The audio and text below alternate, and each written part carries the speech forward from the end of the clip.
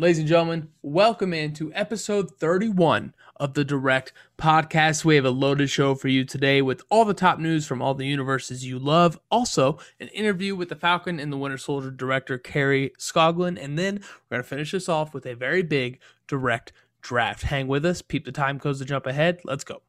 Truth is, I am a Jedi. And I am burdened with glorious purpose. Tony Stark was able to build this in a cave! Blow that piece of junk out of the sky! See you in a minute. I'm mad. I could do this all day. This is the way. But I'm also a big fan of justice.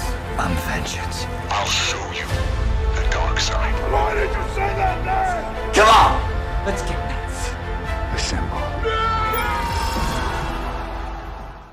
Welcome back to the Direct Podcast, episode 31, the Reggie Miller episode. Shout out to everybody in the Hoosier State. I am your host, Captain Matt Rimke, along with my beautiful co-host, the Colossus of Clicks, Mr. Liam Crowley. Liam. I'm good. He's good, guys. That's all we need. I was waiting for a question, and I was like, yeah, I'm good. I'm vibing. Good Saturday afternoon vibes, Saturday night. Little late recording for us, but, schedules get conflicted, but we're still getting this out Sunday, as usual. Absolutely, and we're going to do everything we can to give you guys everything you want out of this podcast every single week, 52 weeks a year. It doesn't matter that there's no new content this week. We're still going to be here giving you the news. We have a great interview with Kari Skogland today and an awesome draft that I could not be more excited about. Quick housekeeping note, we will start releasing these episodes more around noon Eastern on Sundays, just to give a little more people an opportunity to get the notification, check out the episode. So, bear with us. If you're one of those people who want to listen first thing in the morning, hang tough. We're going to get you there noon Eastern, 9 Pacific. But real quick, Liam, quick question. There's no new content right now. This is our first week in a lot of weeks where we don't really have anything to review or discuss unless we're going to talk about Mortal Kombat. But I had a question. Since there's no new content, it makes you kind of think, with all these new shows and movies that have been coming out lately, these universes expand, they get bigger, they grow within the story. And something that we praise the MCU for a lot is that they retroactively make older movies better because they tie in loose ends. They feed us character development that was hinted in one movie, paid off later. So Liam, my question for you, what movie has retroactively seen the most growth from you from the first time you saw it in theaters to today? This is going to surprise you, and this is a point I wanted to make as far back as Easter weekend, because my brother was sitting in the living room. My brother, freshman, Michael, how we doing? If you're listening. What up, Mike? What's up, Mike? We call him Mickey around the house every now and then. But Mickey? You guys Mickey. are so Irish. I love it. Yeah, right. He's recently getting big into the comic book movies and the MCU and everything. And because Zack Snyder's Justice League came out, he was catching up on old DCEU projects. And I found myself sitting down for a little director's cut edition of Batman v Superman. And for whatever reason, I found myself enjoying it. And yeah. The plot points that were set up that made no sense when I saw it in theaters in 2016, when I see how they were paid off in Zack Snyder's Justice League, I'm like, wait a minute, do I like this movie? Like, I was like kind of scared. I was like, this is the movie I hated. And I talked to my friends about how bad it was and how botched and how it set the DCEU on a course that could never possibly correct unless they absolutely wiped everything. And somehow, some way, watching the Snyder cut and then going back and seeing a couple scenes, I'm like, oh, that Flash time travel scene after seeing the nightmare scene fully realized in the Snyder cut, it's kind of dope. Oh, the Batman v Superman retroactively has grown the most for me, and I cannot believe I'm saying that. I can't believe it either. I hate that movie. I mean, this is a agree disagree moment. There are cool moments. There are great shots. I mean, that's Zack Snyder. You know what I mean? He's going to give you a wallpaper on your computer and you're going to love every second of it. I understand what you're saying that, we got the payoff. So there are bits and pieces of that movie that do make more sense. I just don't like it. It's not so much the things that didn't make sense for me. I just didn't like the story. Point blank. I didn't like the motivations at their core. So, but I respect the move. The greatest marketing campaign in comic book movie history, Batman vs Superman. You know, those trailers, those little web articles, social media was used to promote a movie in a way that had never been done with BVS. And I think it's something that makes that movie stand out a little bit. Mine shouldn't be a shock, shouldn't be a surprise to any of you. It's Avengers Age of Ultron. This is a movie that every single project that has come out after it has enhanced the watching experience of Age of Ultron. From the Wanda stuff specifically, you know, knowing what we know about Wanda Maximoff now, her character hits so different in that movie, and it's just such an amazing way. Everything we got from Civil War leading into Infinity War was planted and grown in Avengers Age of Ultron, which I think is amazing. Hawkeye is going to make this movie better. You know, this Hawkeye series we're coming out is going to make, because the worst part of this movie for a lot of people is the lull of the farm stuff and the Hawkeye family stuff. Guess what? I bet it's better after Hawkeye, because there's no way it's not. We're going to learn more about this character and so many other things. You know, the post-credit scene, fine, I'll do it myself. That now, like knowing what Thanos is, seeing that post-credit scene now, we should all be terrified that he's doing this himself, because he can do it twice. And I just think that movie is always held a special place in my heart, and it gets better and better every single new Marvel project that comes out. So yeah, great quick question, Liam. Thank you for suggesting that, even though I took all the credit. But guys, that's, you know, the people are probably a little bothered right now because that's not what they're here for. You know what they're here for? They're here for the news. The news, baby. The headlines, the top stories from all the universes you love coming up right here on This Is a Real.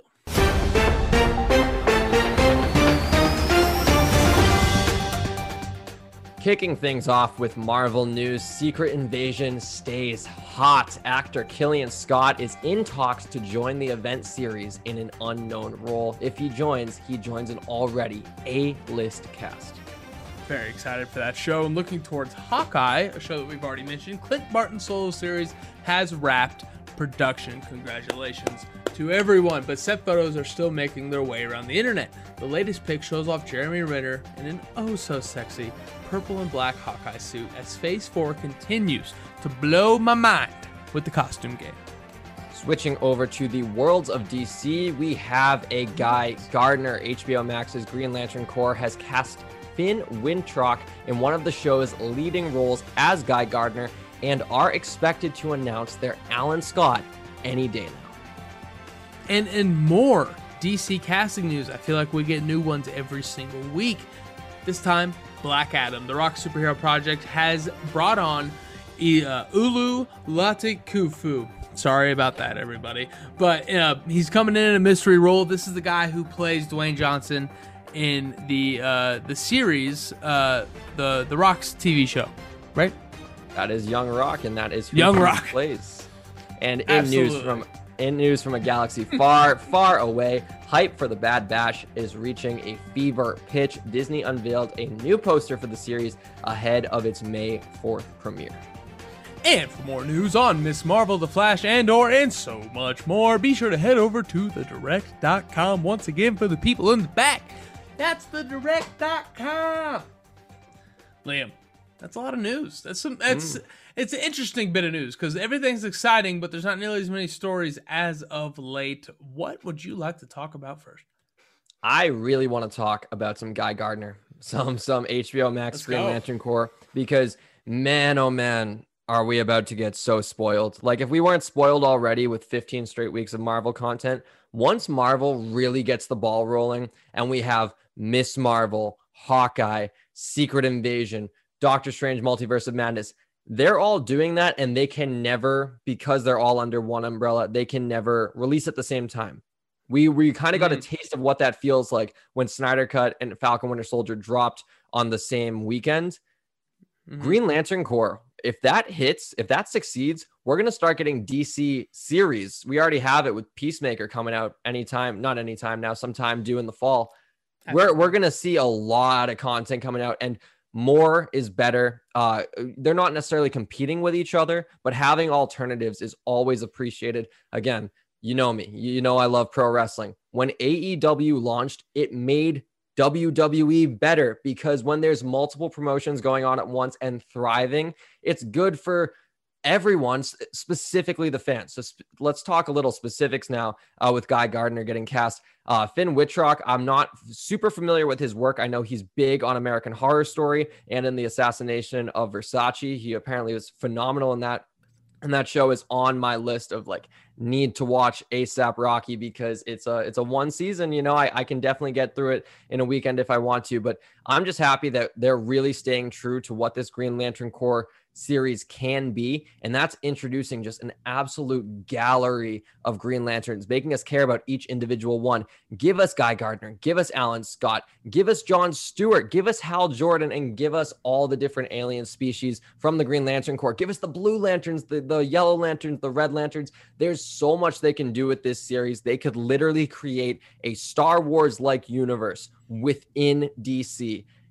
And the hype for me for this is astronomical. I cannot wait to see what HBO Max does with the Green Lantern Corps.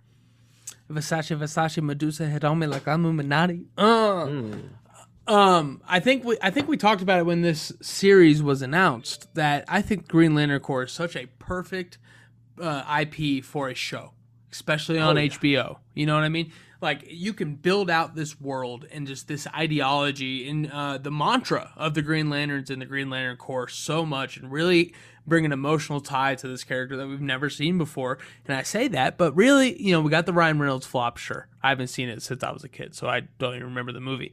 And then we've seen him in cartoons, but like, this is our first Green Lantern thing that we've had since ever, really. If you want to take out the Ryan Reynolds flop, like, this is it. So I'm excited it's a show. We've seen Disney Plus prove that when you take these comic book stories and treat them as tie-ins, you know, treat them as side stories, you know, like, nobody's upset that WandaVision and the Falcon and Winter Soldier didn't like drastically change the MCU within the show.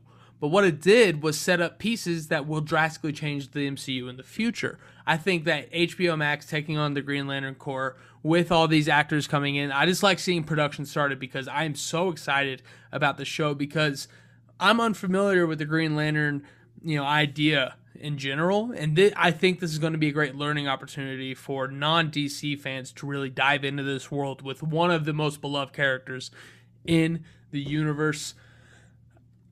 I got to talk about costumes, Liam. Mm-hmm. You know, I'm a Threads guy. You know, I like seeing what's going on. That's the new nickname. I'm sorry. You're no longer guy? Captain Matt Remke to me. You are Threads guy, Matt Remke. I love Hell yeah, dude. These suits keep coming in fire. We got Wanda, which was mind-blowing, right? The Captain America suit for Sam Wilson, more predictable, but met every expectation that we had, right? Just perfect. We got leaks of the Hawkeye suit. We got leaks of the Ms. Marvel suit this week. And so many others. Echo suit came out. You know, we got to look at that. Loki's president suit. We know what that's going to look like. What suit are you most excited for moving forward, knowing that Wanda and Sam just delivered, man? So is this question suits that we haven't seen yet?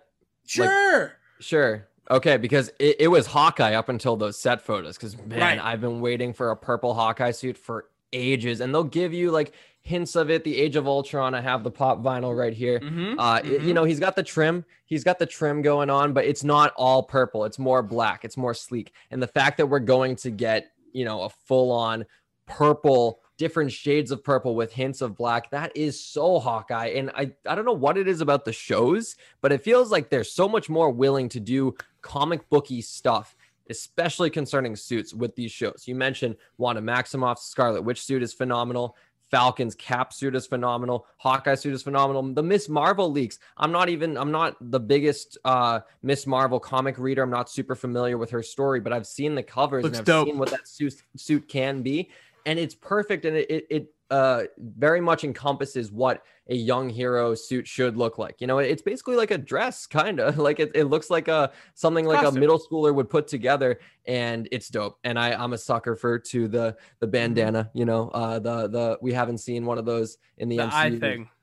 Eye thing, you know, the Robin thing, the Robin thing, something that Green Lantern, speaking of Green Lantern, could do really well. Here's hoping. But yeah, as for a suit we haven't seen yet that I'm really excited for, I'm very much looking forward to whatever Doctor Strange is going to look like in Multiverse of Madness. We've been hearing that he's going to get a suit upgrade, maybe a little more comic accurate, maybe a little more of that, that white emblem he has in Superhero Squad. The runes. Yeah.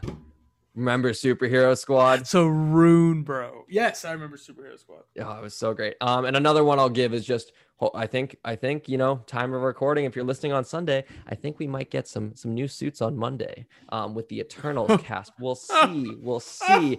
I have very little expectations in terms of what to expect from them. Not saying I'm not thinking they're going to be good, but I just have no idea what to base my expectations on when we get those Eternal suits.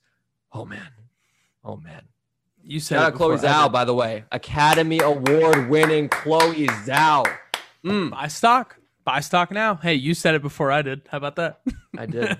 I didn't intend for this to be something we haven't seen yet, because my favorite suit I'm excited for is Kate Bishop's Hawkeye. Oh, you seen that set photo? Wow, that's an electric purple, dude.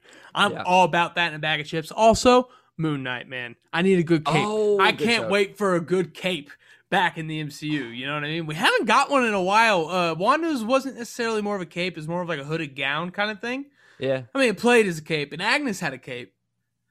Yeah. Am I walking this back? No. Moon Knight's going to be sick. I think Moon Knight's going to be awesome. And also, new Spidey suits. I mean, if we get another Spidey suit, I mean, how are we going to be upset about it? I haven't disliked one yet. So, guys, that has been our news. A quick Star Wars shout out. We got to say it. Bad Batch coming out. Me and Liam, hand up. We are not big animated Star Wars guys, but we have a good community of those writers on thedirect.com who are so excited for this show. This is going to be a branch off series about this ragtag group of characters from the Star Wars animated series, and it's going to be fun, it's going to be different, and it's going to be set in a universe that everybody's familiar with. So if you're a fan of the Star Wars animated stuff, not only watch the show, but keep an eye on thedirect.com, because our boys like Jack Hughes, Richard Nebbins, Lauren Rose, and others are going to be breaking that shit down every single week. So make sure to check it out and check out thedirect.com. Liam, I'm going to take a break. I'm going to step back for a little bit, rest my voice, because coming up, we have a very nice interview between my co-host, the beautiful Liam Crowley, and the director of The Falcon and the Winter Soldier, Kari Skogland. Let's go.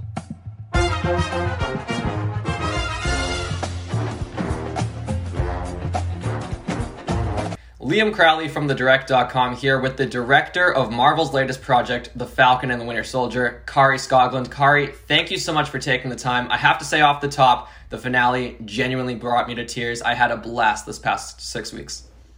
Oh, thank you so much. Yes, there were a lot of heart-wrenching moments in that last hour. Absolutely. So I kind of want to get things started off the top with a general question about the season as a whole. This was your first Marvel Studios project. I know you did episodes of The Punisher. It's kind of auxiliary. So I want to get your proudest moment from your MCU directorial debut. 6 episodes, a lot of moments, a lot of characters. What was your proudest moment? Oh my gosh.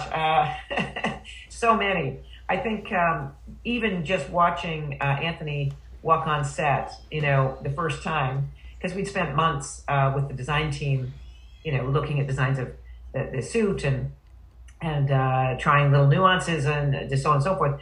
And so this takes a lot of brain power and a lot of, different people to make it happen.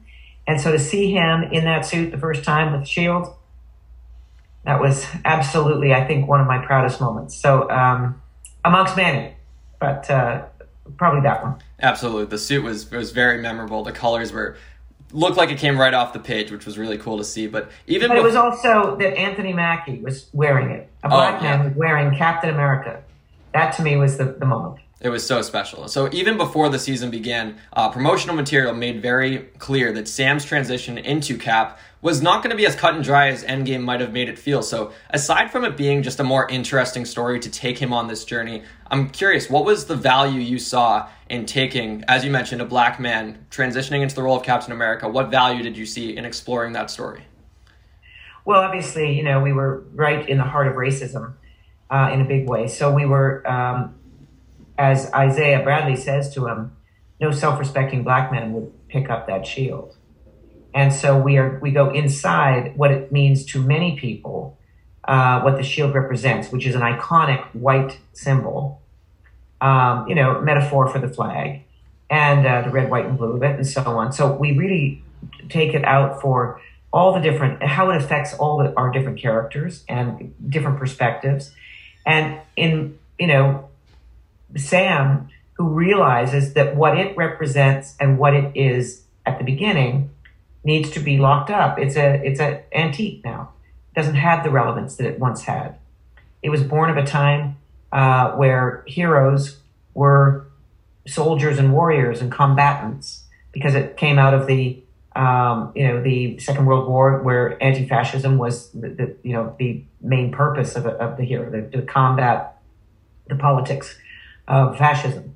So now, though, a hero really has to be expanded to include first responders and frontline workers. And, so now that's the new hero. And so through the process of, as he's deciding whether he can take on the mantle of what Captain America needs to be for the future, who that is, what the DNA of that character is in terms of their soul, what they bring to it in terms of being both egoless and, not a super soldier, unlike John Walker, who brings all of that by comparison. And there's Sam Wilson, who is a counselor and a human. So it's a real journey of him deciding what that wants to be and is he the right guy for it. And of course, after talking with his sister and after talking with Bucky, and he realizes that if he's called, he will rise to the occasion and do what he can to serve. And that's, I think, an incredibly important story.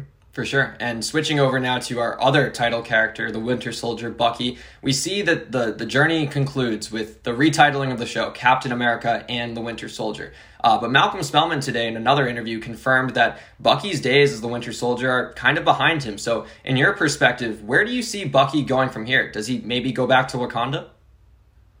Oh, that I don't know. But I can say he is now, as a result of his time with Sam, and as Sam says to him, if you've been avenging, what you really need to do is you need to make them feel good. You need to serve them. You've been talking about you. Now go out and make them feel okay. And so as a result, he starts on that path. And of course, we suggest he's gone through the book. And so he's on the path to heal. So I would like to think that is a happier place. I think he'll always be troubled because you can't come through what he's done and who he's had to be without having residual effects. So I think probably will always be coping with what that is. But he certainly is in a better place.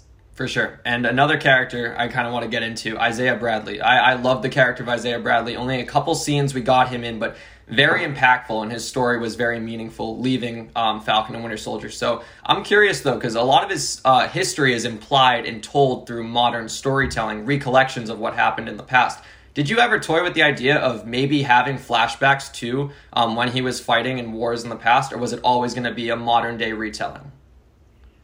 It was always going to be a modern-day retelling because I think you want to see the man telling the story, how it affected him. To flashback is, a cinematic paradigm that we were all used to, but it takes you out of the emotion of the person. And in this case, that compelling story had to be told by him, and we had to see the effects on him. Because I think just to flash back and see it would be just another series of images that might not have had the same impact as, the heartfelt storytelling.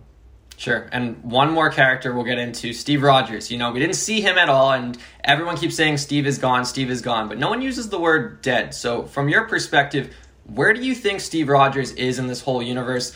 Obviously, you can't get into specifics, but where would Steve react? How would Steve react to all the events that went on? Well, as far as I know, he's on the moon, right? So I don't know that he knows what's going on. Very true. I don't think they have good cell signal up there, so he's probably not Exactly. Paying attention. Looking towards the future now, when we first spoke ahead of the season premiere, you mentioned that everything you wanted to do in this season, you were able to do but that there was still so much to do. So now that we can kind of chat specifics, are there any elements from this season that you touched on that you'd like to expand in the future, or maybe even new characters you didn't get to direct that already exist in the Marvel Universe that you want to play with in the future? You know, that's such a loaded question. I can't possibly, because, yes, yes, and yes. And so there's so much more to tell and so many more wonderful stories that I'm sure folks are going to, open the doors to as these characters grow and change and move into movies and series and, as the MCU does so beautifully. So, yet to see. But, of course, all of the characters are so compelling. I'd love to work with any one of them. Absolutely. One final question regarding Sharon Carter. It's the character we left on, the post-credit scene. She's going back into the government. She's on the phone with somebody. A lot of rumblings going on the internet that she might be linked or maybe even be a Skrull herself. I'm just curious. Have you heard any of those rumors? I've heard the rumors. I can tell you I know nothing. And that's all we can really ask at this point. We'll see what happens in the future. Kari, thank you so much for taking the time. I always appreciate it. Cheers. Thank you. Bye-bye. Thank you so much, Kari Skogland, for joining us once again here on the Direct Podcast. We appreciate her and everybody else so much. But right now, the Falcon Winter Soldier, it's been a week, Liam. It's sat with us for a while. It's rested. It's settled.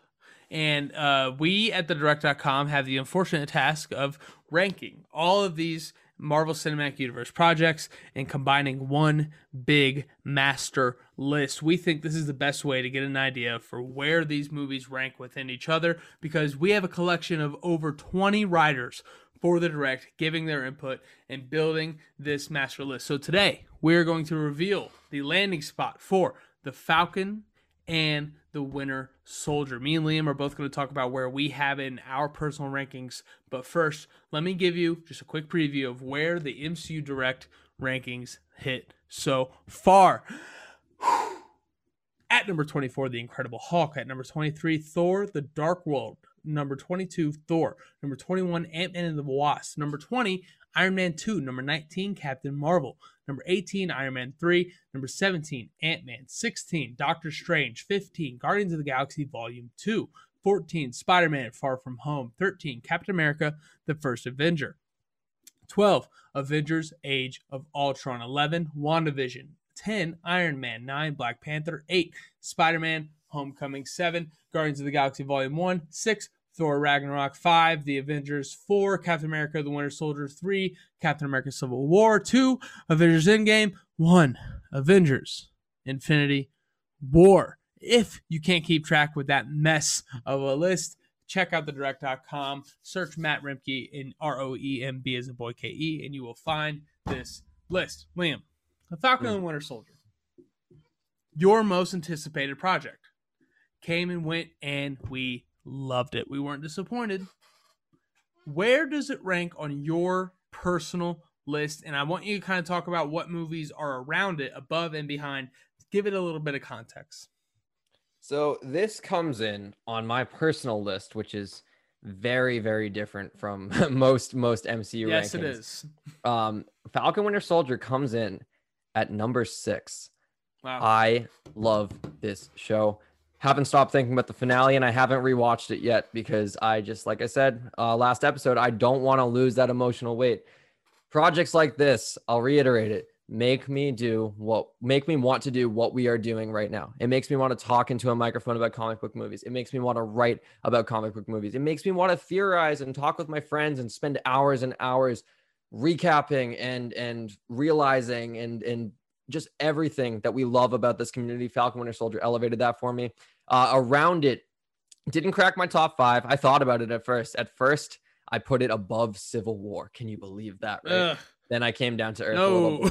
No. But yeah, my top 5 is Winter Soldier, Endgame, Infinity War, Spider-Man Homecoming, adore that movie, Civil War. So it doesn't crack into the top 5. I think it had a very good chance to, if it got to do everything it set out to do pre-pandemic, personally. Below it, a couple interesting names. The Avengers, I think, hot take about the MCU, I think is the most unrewatchable movie in terms of it gets hurt a little bit. because of just the time. I think the CGI is a little spotty and the story isn't as great. Rewatching it, it's still a great movie, and it's still my number 7. Like, that's by no means saying it's bad, but I think Falcon Winter Soldier is slightly above it. And other movies, you know, Iron Man 3, which I adore, but Falcon Winter Soldier I think it's a bit cleaner. And WandaVision, again, I love the story, love the show, but by comparison, I had a much better time week to week with Falcon Winter Soldier.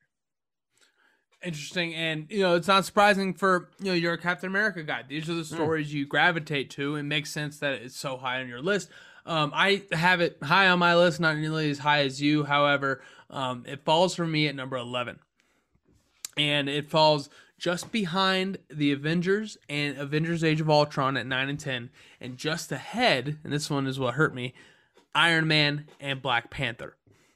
I think that this show, the highs, like I said last week, were as elite as they get for an MCU show.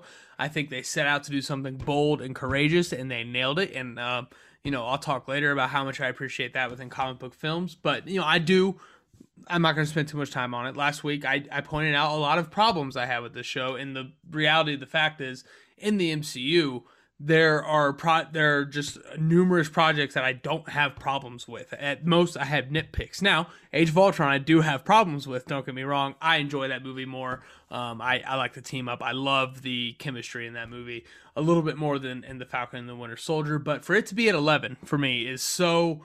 I hold it so highly. I think in my heart it's higher than what it is on this list, you know, because I do love everything that was great about this show. But, you know, what pulls it down for me, you know, as somebody who does look at character development and story and continuity at a very high premium, I think some of the issues I have with it pulls it down because they are issues that I feel strongly about as opposed to a nitpick or two like I might have with a WandaVision. So let's do it, Liam. 15 plus writers at thedirect.com voted, and on our master list, The Falcon and the Winter Soldier falls at number 12. Number 12 on the master list. So, starting at 15, Spider-Man Far From Home. Number 14, Captain America, The First Avenger. Number 13, Avengers Age of Ultron. Number 12, The Falcon and the Winter Soldier. Number 11, WandaVision. And then hitting our top 10 with Iron Man. So this falls a little closer to where I have it on my personal list, not as high as you have it, but still, like you mentioned, Liam, a top half movie. And, you know, we're 25 projects in, and you know, for a show like this that, you know, we both admitted has flaws, and in the MCU, just having flaws can bring you out of the top half. This one remains there. What are your thoughts on the 12 ranking by your fellow writers at thedirect.com? I think it's appropriate for as close to an objective list as you can get, because I you know, I have a lot of personal bias with my list, especially with characters that I like, and you know, who doesn't? You know, it's your personal preference. So I'm not too upset. I do think that there are some movies that I would put it ahead in the top half, but it's hard because of where they place. Like I understand having WandaVision above it, but I wouldn't necessarily like swap it all the way down to 8 to put it above like a Thor Ragnarok, or like 7 at a Guardians of the Galaxy. Like the reshuffling gets so complicated that I think 12 is a very appropriate spot. I do wish it cracked the top 10 because I do think it has moments that are MCU immortal. Like we'll go back and that episode 6, I think for years to come, will be talked about as one of the greatest hours of comic book television. But still not too upset. I'm happy it's in the top half. Wish it cracked the top 10 though.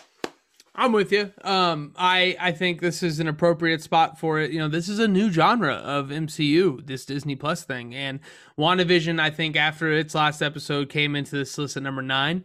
After revoting with the Falcon and the Winter Soldier included, it got dropped back to number 11. So the interesting thing is the first 2 Disney Plus shows both crack our top half of the MCU. And, you know, you touched on it a little bit, but just comparing it to WandaVision and the Falcon and the Winter Soldier, we told people weeks and weeks leading up to the Falcon and the Winter Soldier. I can't wait to stop saying that name, by the way. Yeah. Weeks and weeks leading up to that, to not compare these movies contrastingly. Don't put them right next to each other and expect one to be, you know, the same but better. You know, they're such different stories. But something I realized after watching the entirety of The Falcon and the Winter Soldier is they both did one very big thing. They dealt with one very big personal real world issue in a very nuanced way. WandaVision dealt with depression, grief, and loss in a way that we've never seen before in something like this. The Falcon and Winter Soldier dealt with equality, race, and just living different lives, perspective in a lot of ways, in ways we've never seen before. So it's so cool that they both did something similar so differently, but they both achieved such a great goal. The reason happy's not the right word. Obviously, I'm a Wanda guy, you're a Captain America guy, so there's a little bit of competition here, but the fact that WandaVision's ahead of the Falcon and Winter Soldier for me, I think, is because, like we talked about, there is no Sharon Carter in that show that we're just scratching our heads and disappointed at the character. Like the Ralph Boner thing, pissed a lot of people off, but that's the 8th, 9th most important character in that show. And by the way, he was Ralph. Your boy Ralph. Yeah. Like that was your favorite character in the show for so long. It ended up being Evan Peters. But like I said earlier, I feel like WandaVision has more nitpicks and the Falcon and Winter Soldier has fewer but more problems. So me personally, and I don't want to offend anybody, I feel like there's a teardrop between WandaVision and the Falcon and the Winter Soldier on this list specifically, just because it gets to a point where it's more biased and less egregious when it gets to the Falcon and Winter Soldier. That's just my piece. I think that's mostly fair. Sharon Carter, I'll raise you a Dottie in that scenario. I think, obviously I love what they did with Dottie, that, she was built up, like not even built up, but like she was hinted at being more important. But at the end of the day, she's just somebody who wants her kid back. Like that was almost like a plot twist, and I appreciate it. It fit the tone of the show a little bit for me. Yeah. Got defensive there. my perspective on that is that's just like the same way that I have a lot of biased lenses on with certain elements of Falcon Winter Soldier. I think that's a little WandaVision bias, which is not a bad thing. Like that's your girl, that's your character. Like there are elements of Falcon Winter Soldier that I absolutely love that I think I only love because I'm a Cap guy through and through. But yeah, I just, man, like I always look back, like I'm not regretful of Falcon Winter Soldier. I think it's phenomenal. And again, it's my number 6. But I just salivate at the chance of like what we could have got if like the full pitch, because Spellman, recent interviews, I know we haven't really touched on it, but recent interviews, he said that there was a storyline that was dropped that was a part of his original pitch that he's so passionate about that he wants to do a book series about it. It doesn't even have to be Marvel. It doesn't even have to be Marvel. You can just adapt that storyline, make it without superheroes, and just do a random whatever it was going to be. But like, I really wish we got to see that full vision realized. I'm not upset that, it didn't happen. Like, it's not enough for me to like scratch it out of my top 10. But I really wish, because WandaVision, it was clear as night and day that everything they wanted to do in that show, they set out to do. Falcon Winter Soldier, I think that there were some elements that didn't get fully realized. And I think that does hurt it a little bit. To me, I find it like almost unfair. Like I want to be like, no, it's an asterisk, but at the end of the day, we got to take these for surface level. We got to grade them for what we got, and what we got appropriately, I think, is a 12 spot. 2 amazing starts to phase 4. WandaVision, Falcon Winter Soldier 2 just shows that both of us, I'm a Wanda guy, you're a Cap guy. We loved every single week of all of those shows. We have had nothing but fun. I'm so excited for Loki. I'm so excited for the end of Bad Batch to do a full season review, hopefully. And I just can't wait to keep reviewing new content with you, man, because with you and these fans that we have online and everybody listening right now, it's just so fun going week to week, learning these stories. And that has been another edition of the Direct Ranks, and we will see you next time at the end of Loki when we bring it into this list. But for now, we're moving on to the Direct Draft.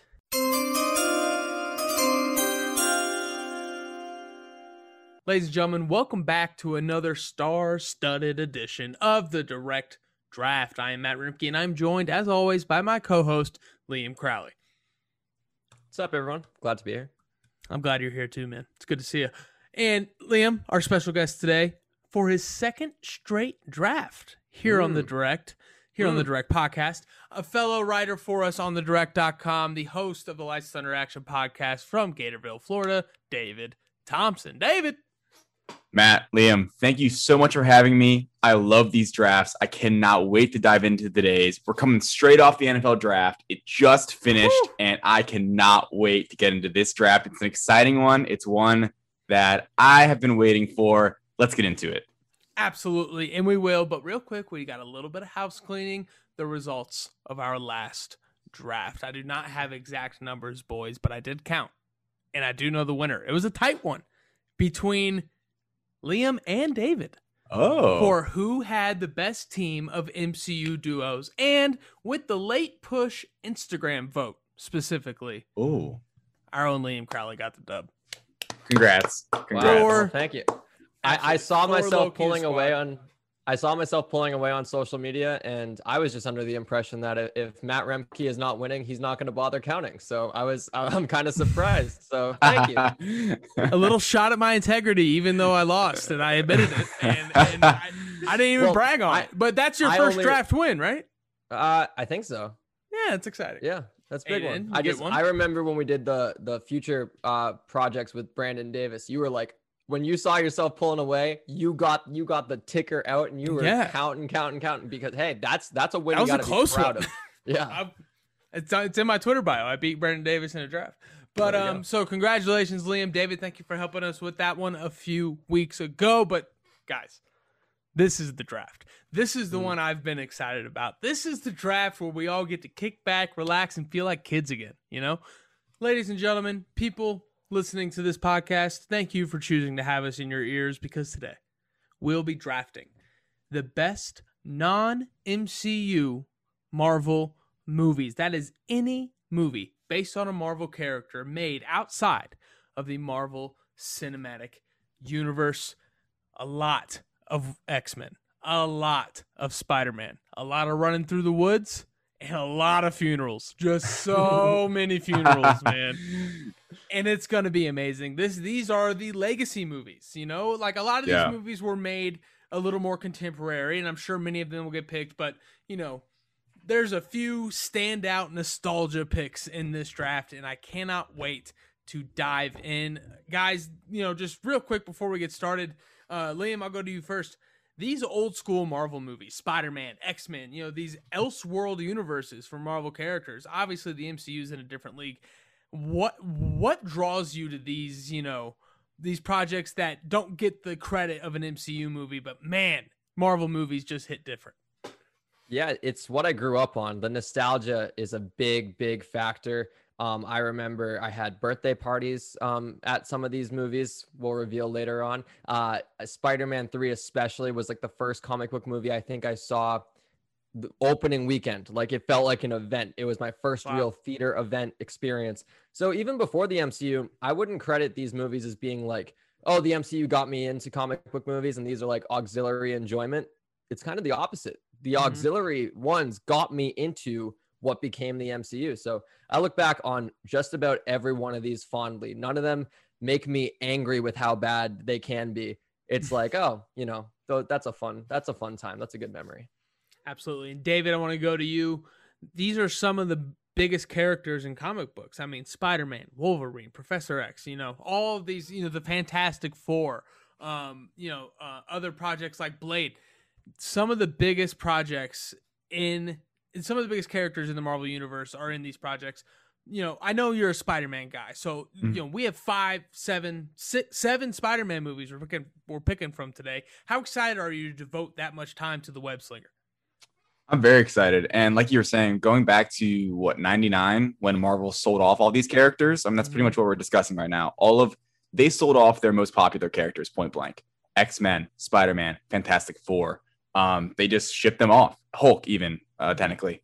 And I guess technically could be on the list. Oh, just thought about that. Hulk. Well, not the MCU one. Yeah. But yeah, I mean, these are truly, at least they were the most popular Marvel characters. And like Liam was saying, I mean, these are what got me excited for what became the MCU. Like, Spider-Man to me is what the original Spider-Man movies, especially the first two, they're the ones that got me into Marvel movies in general, or superhero movies in general. You know, they're really my first ones, especially the first Spider-Man. I remember watching it all the time on DVD, closing my eyes for the spider bite scene, and just absolutely falling in love. Like, I was a Spider-Man movie fan first before I was a comic book guy, then got into comic books because of the movies. So unlike a lot of people, that was my route. And yeah, a lot of these movies, especially the Spider-Man ones, is the reason why I care so deeply about the MCU to this day. Absolutely. And I couldn't echo that more. I think, we got a nice wide range of generations here. Liam's on the younger side. I'm 26. David's right in the middle. So like we all were at different ages of fandom at this point in time, like it was Liam, you were born the same year X-Men came out, right? The day X-Men came out. The day X-Men came out. That was the first movie I ever saw in theaters. The day you were born. You know what I mean? That's so like crazy. Wow. So like we're all at different places in our lives through these movies. Like I remember the Spider-Man and X-Men cartoons. Those were my entrance into comic book amazement, right? So when those movies came out, I wasn't just like excited for a fun commercial. Like these are my cartoons coming to life. So I cannot wait to just talk positively about these movies for once. Yeah. Without the filter of, well, you got to compare it to the MCU in our minds. We have a list of I found 23. I'm sure I missed a couple, but we have 23 movies to pick from here. We're going to compare them to each other, not anything else, and that's the best part. So we're going to get it started with our guest because, Liam, men of integrity, men of honor. Stand-up guys. Stand-up guys. Like Mac Jones is a stand-up guy. We're just like that. Got him. David, kick us off with the first pick in the non-MCU Marvel movie draft. All right, guys, this may come as a surprise, but for the number one overall pick on Team David, it's going to have to be Logan. Not doing Spider-Man, even though I think in my heart that's where I should go, but I'm not gonna go for that right now, at least not yet. Logan, to me, is point blank, arguably the best movie on this list, and I think it's the most relevant right now. I mean, Logan came out in 2017. To me, it's the best X-Men movie point blank, whereas Spider-Man, I think, can be a little bit more debated. To me, Logan X-Men is just the best X-Men movie, even though it's hardly even an X-Men movie. Hugh Jackman, it's simply his best performance as the character.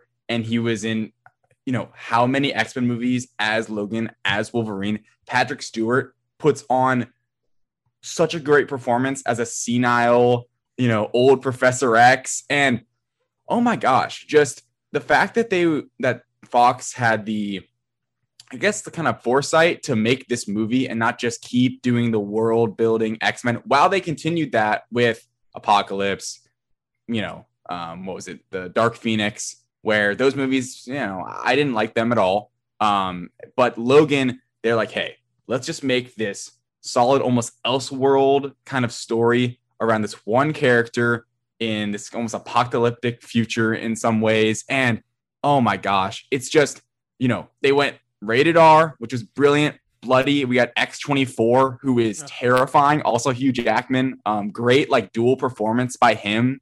Then we have Laura in it, and she's just a great character. Their relationship, it's just the fact that they include old X-Men comics in it. And it's just like, oh my gosh. And obviously the ending, the brutal death of Wolverine, like gets you every time. Even as a guy, honestly, who's not a big X-Men fan, it tore my heart out. I think, and the movie stands alone. That's another part of it, where I think a lot of other X-Men movies don't so much. This movie, I could play it to anyone right now, and they'd be like, wow, that was great. I also, quick shout out on the Blu-ray, I got another disc that was the black and white version. Mm-hmm. And it hits a lot better than Zack Snyder's Justice League in black and white. It seems like it was truly made for black and white. But yes, guys, Logan is my number one overall pick. What do you guys think?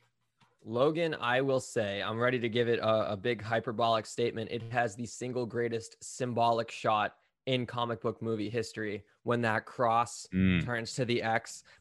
So perfect, so culminating. It fulfills like Hugh Jackman's nearly 2-decade run as the character in one single shot. I love Logan. It's one of those movies I put into the category of you don't want to watch it too much because you don't want to lose the emotional weight. So I've only seen it I think twice. I think I've only seen it twice, and that doesn't lessen the enjoyment. It's just because it's that damn good, and you want to leave it being that special. Great pick. Yeah. It's an awesome pick. I think that Logan is as Dark Knight as we've been since 2008. There's no better movie that involves comic book characters than Logan, other than maybe Dark Knight. It's got, it's that good. It's that, special of a film that just so happens to involve not just comic book characters, but, some of the most famous and recognizable comic book characters of all time, in Logan and Professor X. It's just amazing actors on screen doing amazing things. And what makes this movie so amazing is people want to focus on the performances, the score, the cinematography is just mind-blowing, right? Rated R Wolverine, something that we've wanted since day one, and we got it in the best way. Paying homage to Hugh Jackman, being a Robert Downey Jr. level character, he was the first. There's been no better casting in superhero movies than Hugh Jackman. You want to focus on all those things, but when you really look at the story, like, it's good. It's the most comic booky story that there is. There's clones. There's clone daughters, which are different. They poison the corn syrup to get rid of all the mutants, and then the baby mutants rise up and defeat the bat. Like, it's so comic booky, but you don't even notice it because it's such an amazing piece of cinema. An excellent pick.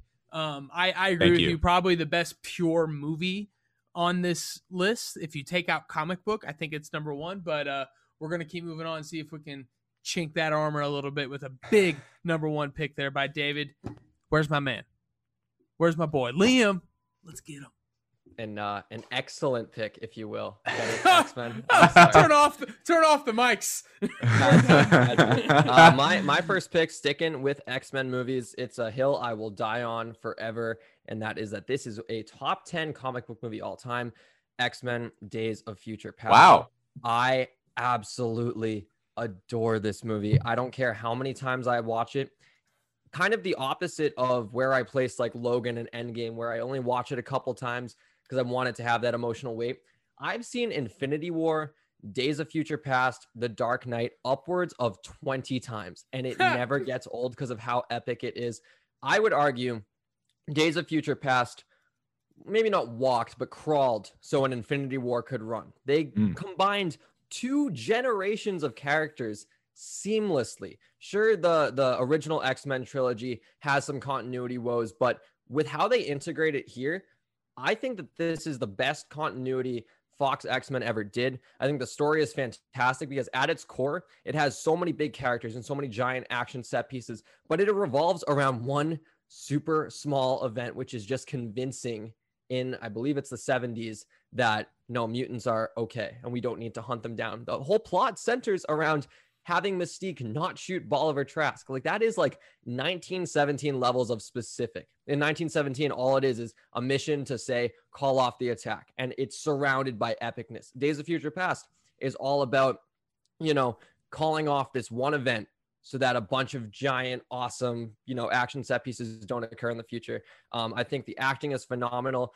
James McAvoy gives his best performance as Professor X, in my opinion, and it's not even close. Michael Fassbender's phenomenal. Hugh Jackman seamlessly works into the old generation cast. I don't think that there were any chemistry issues when he transferred over like that. And I adore the movie. And yeah, I have nothing but positive things to say about X-Men: Days of Future Past. My number one pick, my favorite movie outside of the MCU in the comic book realm. Comic books, man. Aren't they awesome?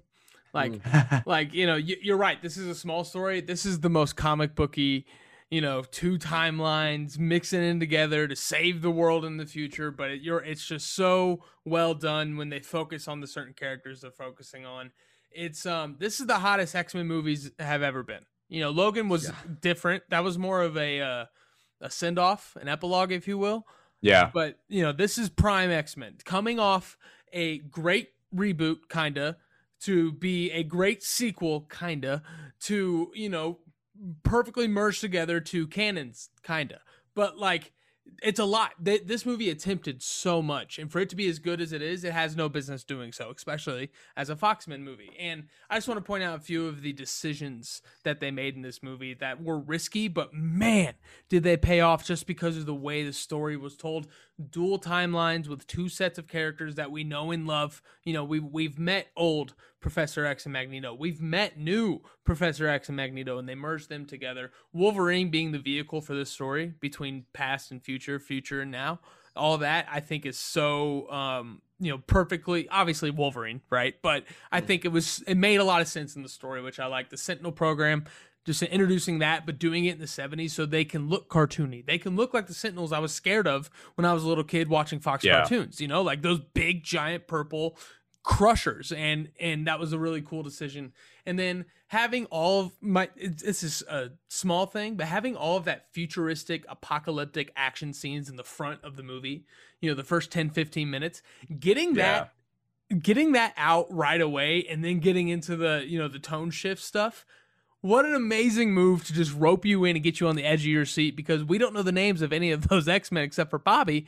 But man, those were some of the best action pieces you'll see in an X-Men movie. So I love this movie, and I'm the opposite. I've only seen it 2 or 3 times, but every time I see it, I find new things that I really love about it. For the mess of a universe the X-Men is, they did their best to retcon and tie it together, and we got a great movie out of it. Good pick. Yeah, great pick. Quick shout out. I drink and I know things. Shout out Peter in this movie. Absolute great performance by him. I love that guy. And he's great in this. Another comic book movie appearance. I love this movie. And I'm not even a big X-Men guy before or after this, but to me, this is where it meets in the middle and does it so well. Like, this movie should be the mess that the other ones are, like Apocalypse and Dark Phoenix.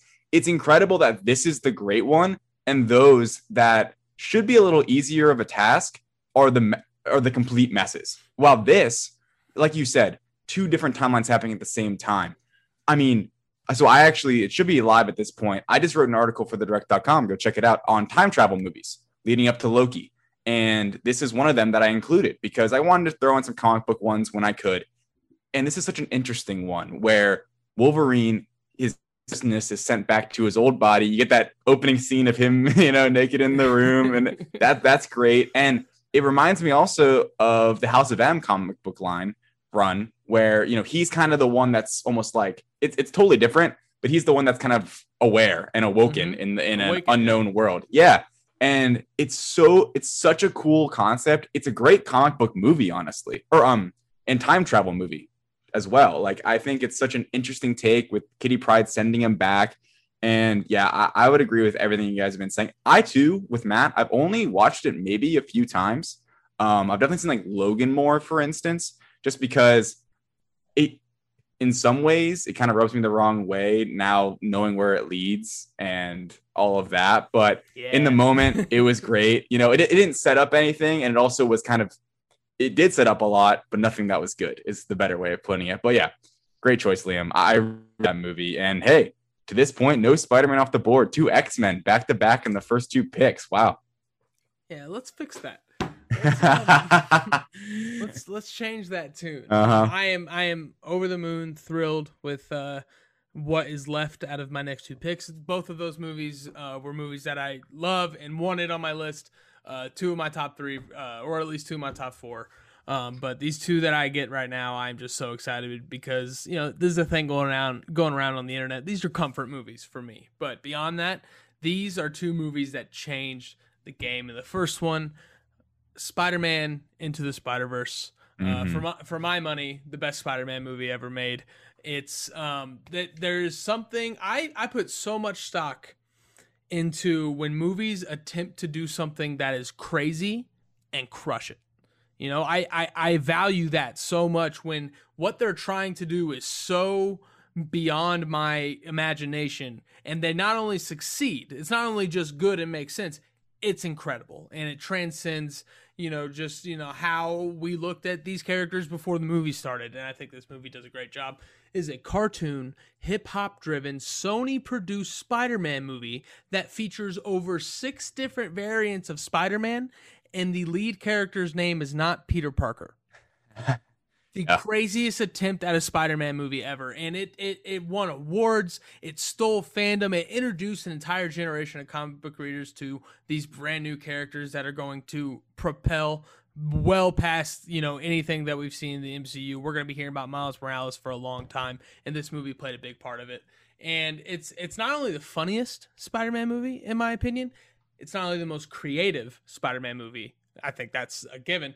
But I think, for me, it's the most fan-serviced Spider-Man movie. Like, it had clips from all of the Raimi trilogy, the Amazing Spider-Man. Like, it paid homage to all the Spider-Man movies that came before it, the soundtrack, the comedy, the visual, the characters, just the story. It's so you find yourself in this story at some point. You are Miles or Gwen or Peter B. Parker or Captain Davis at some point in this movie. Every single time I watch it, I find something new. And the biggest criticism about this movie that I've seen that has any validity is that it's an animation, so I don't like it as much, which is fine. But this animation style, game changer. We've never seen anything like this. Like, Lego Movie maybe was the last time we saw something I was like, I've never seen that on a movie ever. This type of animation, this creativity. And I just love this movie. Every time I watch it, I get the same feelings from the first time I watched it and then some. So I'm so excited that I get to have it as my number one pick. Yeah, I think it's a great pick. It was definitely one that I considered. There is part of me where I love the animation style, and I love what it is and the direction they went with it. There's part of me that's always, I don't know, I've always prefer live action for whatever reason, right? Like, and this isn't a Spider-Man ranking, but for whatever reason, it's like I always prefer live action. But they topped out on what you can do with animation. That style they do is so just, pushing the limits, and I cannot wait for the sequel. This was a weird movie when it came out. It really it wasn't a booming success for Sony. It was a success, but it didn't make them maybe quite the amount of money they wanted to. The thing is, amongst fans, this is a beloved film. I mean, a lot of fans initially were like, almost like closeted, like, oh, it's the best Spider-Man movie ever, but almost ashamed to say it. And now there's a pack of fans that are like, yes, this is the best Spider-Man movie. Amongst everything it does well, I just really want to see Miles Morales in live action. I don't know if you guys have played the Miles Morales game for PS4, PS5. Please, give it to me in live action. He's a great character. I think doing something interesting like this with the Spider-Verse, as when we know in the MCU, there is a Spider-Verse-y thing possibly coming around the corner. The fact that something live action that could possibly resemble this is coming in No Way Home or beyond that, I can't believe. And just shout out to music, man. The music in this is unbelievable. The moment when Miles off the building, like that, to me, if they didn't have that superhero like moment with the music going and everything, just like the animation, just you could tell they pumped in a ton of money and also effort into that. Just first time in his new suit, jumping off the building. I love it. And great pick, honestly. Great number one overall pick. Liam, what do you think? What's Up Danger, Sunflower, Way Up by Jaden, Familia by Nicki Minaj, Hide by Juice WRLD, Memories by Thutmose, and Scared of the Dark by Lil Wayne, and some features. The soundtrack makes this movie. It's phenomenal. And the original music, some of my favorite scenes. I remember when we did our best Spider-Man moments draft with Soups. You can check it out. It's on the podcast feed. One of my favorite scenes is that Scared of the Dark scene when Peter Parker dies and they're walking through New York City and Scared of the Dark is playing. It's so good. It's one of those movies that kind of opposite Matt in terms of how I appreciate movies that take risks and, it pays off big time. Like I still appreciate them at face value, regardless of how great that risk was. So I really love this movie, but it's not in my top Spider-Man movie conversation per se. I always, like David, prefer live action, and that's not a fault on Spider-Verse. It does a great job. It's just different strokes, different folks. Like, that's just how I roll. And yeah, Spider-Verse though, great pick. Thank you. And I am also very excited for my next pick because you want to talk about game changers. Yes, absolutely. You want to talk about game changers. You want to talk about, Hugh Jackman, Robert Downey Jr., Ryan Reynolds. 2016 was a crazy year, guys. The Cubs won the World Series. I started dating the woman that I will spend the rest of my life with, and Ryan Reynolds gave us Deadpool. Like, I couldn't ask for more out of a calendar year than what we got from Deadpool in 2016. This movie changed everything. You know, like the rated R comic book movie was born with Deadpool and listening to Shoop on top of the highway and jumping into that car. Like it changed everything. We had one idea for what a stylistic, you know, specifically toned superhero movie looked like before Deadpool. That completely changed after Deadpool. To that point, there was no movie built around a character that just felt the vibe of what you were going for with the script, the acting, the tone, set in this crazy X-Men universe that it had no business being in. And it turns out to be one of the most lovable anti-heroes we've ever seen. There's nobody who watches Deadpool and thinks like, yeah, it just wasn't for me. There's something in there for everybody. If 80% of the jokes don't hit for you, at least 20 will, and they're going to hit like a ton of bricks. The comedy, the action. I mean, this is action we've never seen in comic book movies before this. The rated R obviously gave it that ability, but they were so creative with it. They were unique with the way that they used action. Guys, I'm going to drop a bombshell on you that I learned in research. $58 million budget for Deadpool 1. Wow. $58 million to make this what is now just a spectacular of a movie that, you know, this is arguably the most resourceful comic book movie of all time, because it's a small, he says it right at the top. This is just a small love story, and that's really all it is, but it kicks ass. And, you know, the story I think is serviceably put together. You know, I'd even say it was good, like, you know, maybe really good. But the fact that the characters and the comedy and the charisma and the chemistry on screen, specifically between Ryan Reynolds and the actress who plays the girlfriend, is that the mom from How I Met Your Mother? No, way off. This is the chick from Gotham. Yes. Whatever. They have such an amazing chemistry, and it drives Morena Baccarin. Morena Baccarin, obviously. Thank you, research department. And if the nonstop laughs and the nonstop action and the heart of this movie isn't enough, there's one character that made their way over from the Fox Disney deal. There's one character that had to be in the MCU, and that's Ryan Reynolds as Deadpool, because you don't change that. You don't fix what ain't broke. And man, is this thing fixed. Yeah. I was going to point out Ajax is a great villain. He's so hateable, that actor. Sinister. Oh my gosh. And it's crazy. I mean, you want to talk about a resourceful movie with that budget. Talk about a bang for your buck movie. Because how much money did this movie make? Maybe I'll look that up. Over 750. Yeah, unbelievable. Kind of like what I was saying, where like Spider-Verse was kind of like, that was maybe the floor of what they wanted. This shot it out of the roof for Fox. Greenlit a sequel immediately, and like you said, he's coming to the MCU in some form or fashion. It's gonna be a Disney film somehow. I'm not sure. Maybe they'll do under the 20th Pictures Studios tag or whatever that new thing is now that they bought Fox. A shout out to the costume.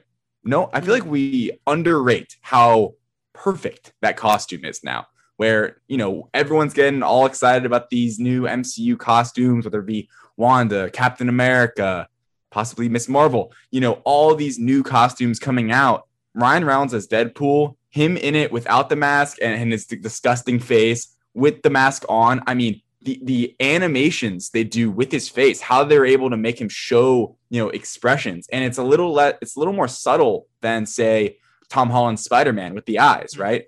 It's perfect. I mean, it looks beautiful. I remember seeing it in theaters, laughing my ass off, just having a great time. And it opened up this world, I think, to R-rated comic book movies that don't have to be Blade. You know what I mean? Like, now I think because of Deadpool, in a certain way, we're getting a James Gunn R-rated Suicide Squad that's bound to make a ton of money, even though it's on HBO Max. Maybe they'll add subscribers. This movie really changed a lot of the comic book industry, and I think because of its success, because of Ryan Reynolds being a perfect actor for the role, that's why Kevin Feige and Disney are like, we have this, right? We have to continue this legacy, do a threequel, maybe on from there. I don't know. Great pick. Deadpool is an historic movie that really sets the standard for R-rated comic book. Deadpool was so good that I had to convince one of my senior friends at the time to take me to the theater to see it because I couldn't get in solo because I was underage. It was R-rated. And I had a great time on the initial viewing. I still own the Blu-ray. Ryan Reynolds is perfect in the role. So many just jokes are so memorable. One of my favorites is when he goes, I'm taking you to see the professor. Oh, McAvoy or Stewart. These timelines are so confusing. Just the humor is perfect, and it has me just salivating for the jokes they're going to make about the MCU because they have so much to pick from. My second round pick, it's kind of tough. I don't know whether to stick with some mutants or to deviate a little, but I'm going to deviate a little because I fear oh no, it's not my pick. It's David's pick. He has back. No, it's your pick, bub. No, it's your pick. It's your pick. Yeah. Yep. All right. You're the Yeah. I thought he picked Logan, you picked Days of Future Past, and then I went back to back. David just did such a great monologue about Deadpool that it made me think it was his. Pick. It's that good of a pick, guys. He waxed poetic so well about it that I thought it was David's pick. That's what I'm here for. Anyways, my pick. We're going to deviate a little bit. We're going to go Spider-Man movies, and I am going to go with a nostalgia pick, Spider-Man 3 from 2007. I love this movie. I don't care. Give me the faces. Keep them coming. Let's go. Keep them coming. Let's go. I'm amped. I said at the top, the first comic book movie I saw in theaters, the first movie in theaters I made a priority to see opening weekend. And every time I revisit it, I don't care if I have the MCU lens on of what a quality comic book movie can and should be. It just hits. The memories come back. The final battle with Sandman and Venom versus Harry and Peter teaming up together is still so epic. Sure, story elements are cringe. Sure, character motivations don't always make sense. But I have a great time. And these are, we can approach this draft in two ways. You can approach it as picking the best quality movies or the ones that are your favorites. And this, to me, is just one of my favorites, and it'll never change. Spider-Man 3, for whatever reason, the cast hits, the battles hit, and the nostalgia still hits. Don't care. Give me your analysis. Hey, I mean, man, more than a lot of other people.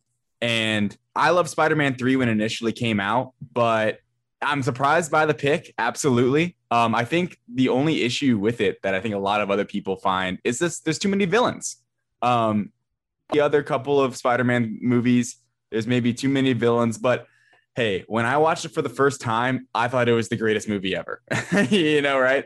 When you're young, you don't understand these kinds of things. I understand the nostalgia. Absolutely. I mean, you would have only been like 7 years old when this came out. I was like 9. I mean, we're still young kids. And okay, point blank, the Spider-Man Venom suit, this symbiote suit, is just one of the best things that I've ever seen on a screen. Like when the initial shot of him and it comes out from that close up on his eye, absolutely amazing. I think it's an interesting pick, but it is definitely an aesthetically pleasing pick that involves a little too much dancing by Tobey Maguire. But hey, I like it. Yeah. This is without a doubt, at least at the time, the most fun comic book movie that had ever been made. Like that. And that's the thing. Like, we just praised Days of Future Past for throwing the kitchen sink at a story.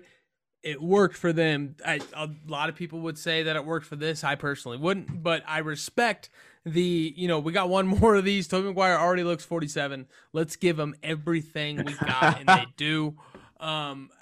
This movie is just such an interesting development of the Raimi trilogy because, and we'll get into it later when it's picked, but I feel like Spider-Man 2 learned a lot from the mistakes and the pros of Spider-Man 1. And then I feel like in Spider-Man 3, it was almost like they reverted back to some of those Spider-Man 1 tendencies. However, I do just love the scope of this movie within this universe. It's a big movie and big things are happening, but at the end of the day, it's Spider-Man fighting a couple bad guys on a construction site. It's not end of the world. They could have made this trilogy the world's going to end. Spider-Man needs to save him, you know, like that. It took us 17 years to get comfortable with Tom Holland doing that, you know? So I respect I respect the consistency in this movie compared to the tones from the first two. My biggest problems are just character development. You know, we mentioned the Tobey Maguire dancing scene. People tend to forget that Harry literally has amnesia half this movie, and that is just it's just something that I love James Franco, and I appreciate the campiness of the Goblin characters in these three movies. It's just jarring to me in the middle of this movie rewatching it now, but just like you guys, when I was a kid, I was 11 or something like that. Biggest movie ever. I'd never seen anything like it. And it just, you know, the best Spider-Man video game from those first three, I think, on PlayStation. Very good. So, you know, it's the reason for me. I knew you were going to pick this movie, Liam. You know, we've known each other a long time. I knew you were going to pick this movie. I'm shocked that you didn't save it because I just don't think it would have gotten picked, you know? And I'm if just you I'm know just, what I got, if you know what I got scheduled, it was not like I got nothing special in the next two rounds. Don't worry. I'm so excited now, you know? Yeah. All right. What a tease. Let's keep it going. Let's keep it going. Great pick. A passion pick from Mr. Liam Crowley. David, back to back. They say I'm gonna play this shit back to back.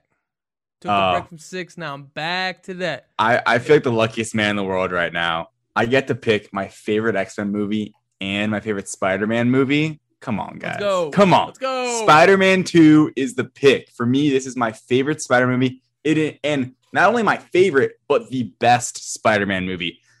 Like I mentioned earlier about Spider-Man 3, this movie does the perfect job of having, you know, a simple story for all intents and purposes, not having too many villains, knowing what it is, and executing on every level when it comes to character development, action, and just having a great villain where you see his side of it, right?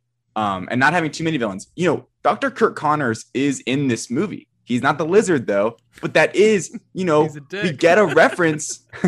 we get a reference to these other, you know, Spider-Man villains, and it's such a great little Easter egg. And there's a bunch of those kinds of things. Alfred Molina, I can't believe he's coming back. An outstanding performance as Doc Ock. You know, you love him at first, and as a kid, like I mentioned earlier, like I knew he was the villain of the movie, but you know, I wasn't a big comic book reader when I was super little, or would I have been able to even retain it at that young? So watching the movie, I'm like, oh yeah, you know, I like this guy. And every time when he turns bad and he takes out all of those surgeons around him with the arms, when the arms kind of take over, oh, terrifying scene. Like I said earlier, when I closed my eyes for the spider bite in Spider-Man 1, the same thing. I'm like, oh my gosh, this is horrifying. And they got the woman like scratching the floor. Sam Raimi. I guess, you know, sneak peek into the multiverse. But Peter Parker's journey in this movie, you know, having him give up being Spider-Man, literally physically losing his abilities. And then to me, you know, the What's Up Danger scene in Spider-Verse came close to me for this, where it's like when he gets on his suit in the first time, Miles Morales, he jumps off the building. In this movie, it's a whole different set of circumstances, but just the hype and like fist pumping, let's go. When the music hits and Tobey Maguire, Peter Parker has the suit back on, he's officially back as Spider-Man. He stole it back from J. Jonah Jameson. That scene is just incredible. He goes and fights Doc Ock. And that springs, I mean, just an amazing sequence, springs then straight into the train scene, which is an iconic comic book action scene, and deservedly so. The ending's great. I hope they don't mess it up with No Way Home, but honestly, I don't care. I absolutely love this movie. Liam, I thank you for taking Spider-Man 3 because I wanted this one so bad, and I was afraid it wasn't going to get back to me. But yes, Spider-Man 2, I love it. Thank you. Yeah, I mean, I love it too. It's a great movie, but I just don't have the same emotional attachment to it just because a lot of my movies, we'll see how the draft pans out, but I'm pretty sure my entire roster will be movies I had a theatrical experience with, and not having a Spider-Man 2 theater experience, it does detract it for me a little bit. I'm envious that you guys have had, you know, the chance to like see it in theaters, because in theaters, I'm sure it would be on my list. I'm sure it could have even been my first overall pick if I had a theater experience with it. But regardless, it's still a great pick. It had to be on this list. We weren't going to see a list without Spider-Man 2.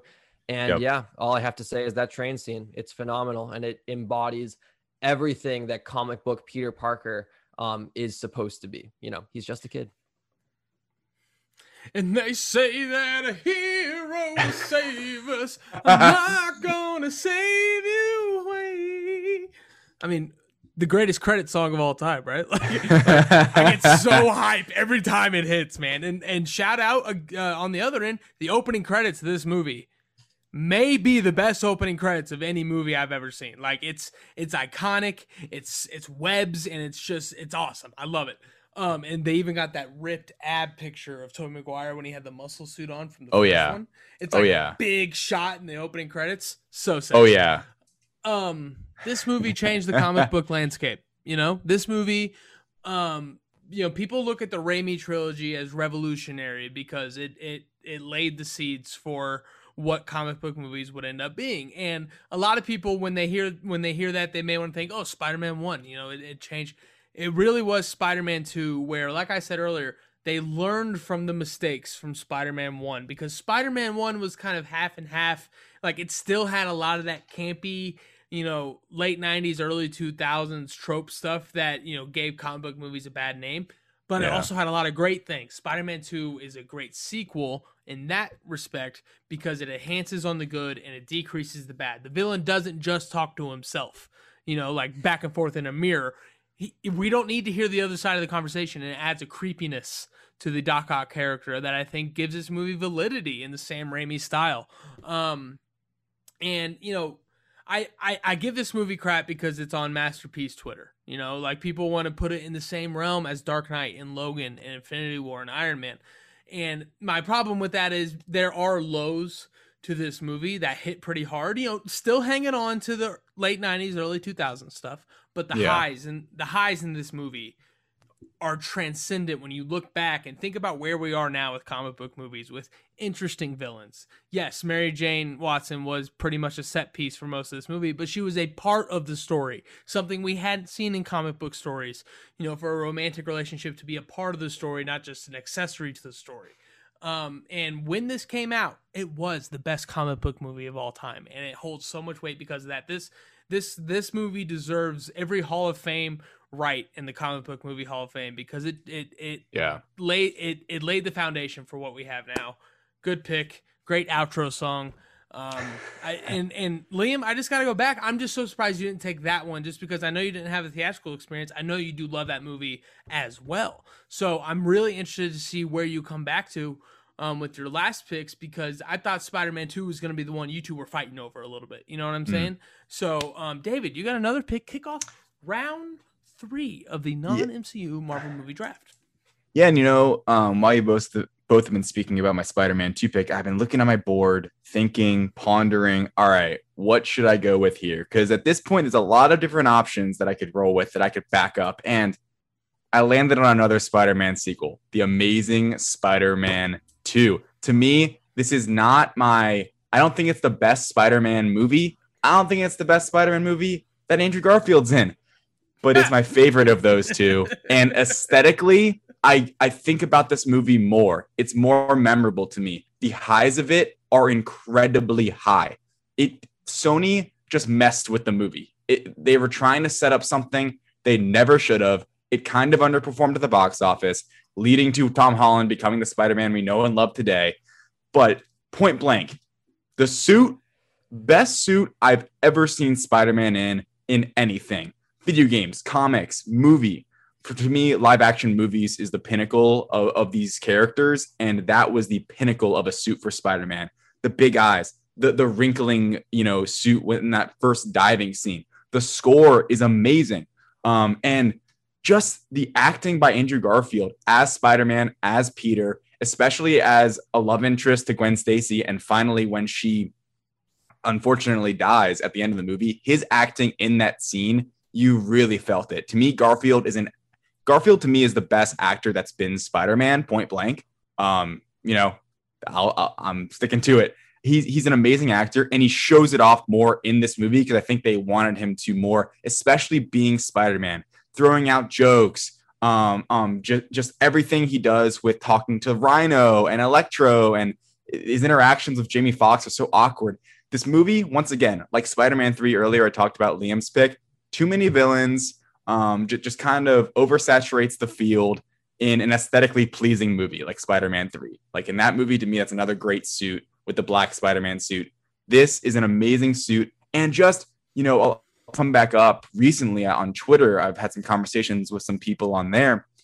Is just the motion and the swinging of and the fighting choreography of Spider-Man hasn't quite been captured like that since The Amazing Spider-Man 2 in the MCU. There's something special about it. I don't know if it's like the overuse of CGI in the MCU, but Spider-Man in that movie just feels so real and raw and strong. Like just him swinging for some reason in that one just makes this feel so real. And I think it's part of the suit and just their direction for it all. But honestly, I chose this because it sticks in my head the most, and the highs are extremely high, the lows are extremely low. But to me, it's the most aesthetically pleasing Spider-Man movie, and Andrew Garfield absolutely kills it in it, and it makes me want a third one, even though the story really wasn't set up very well in the future. So I'm happy with the direction, but for what it is, I love this movie.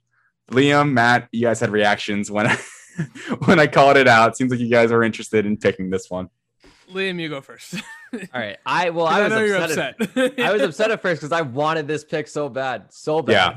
Because I love this movie. And like you said, I also wanted a third one. I remember when the Marvel deal was announced, I legitimately felt bittersweet because I was like, this is awesome, Spidey in the MCU.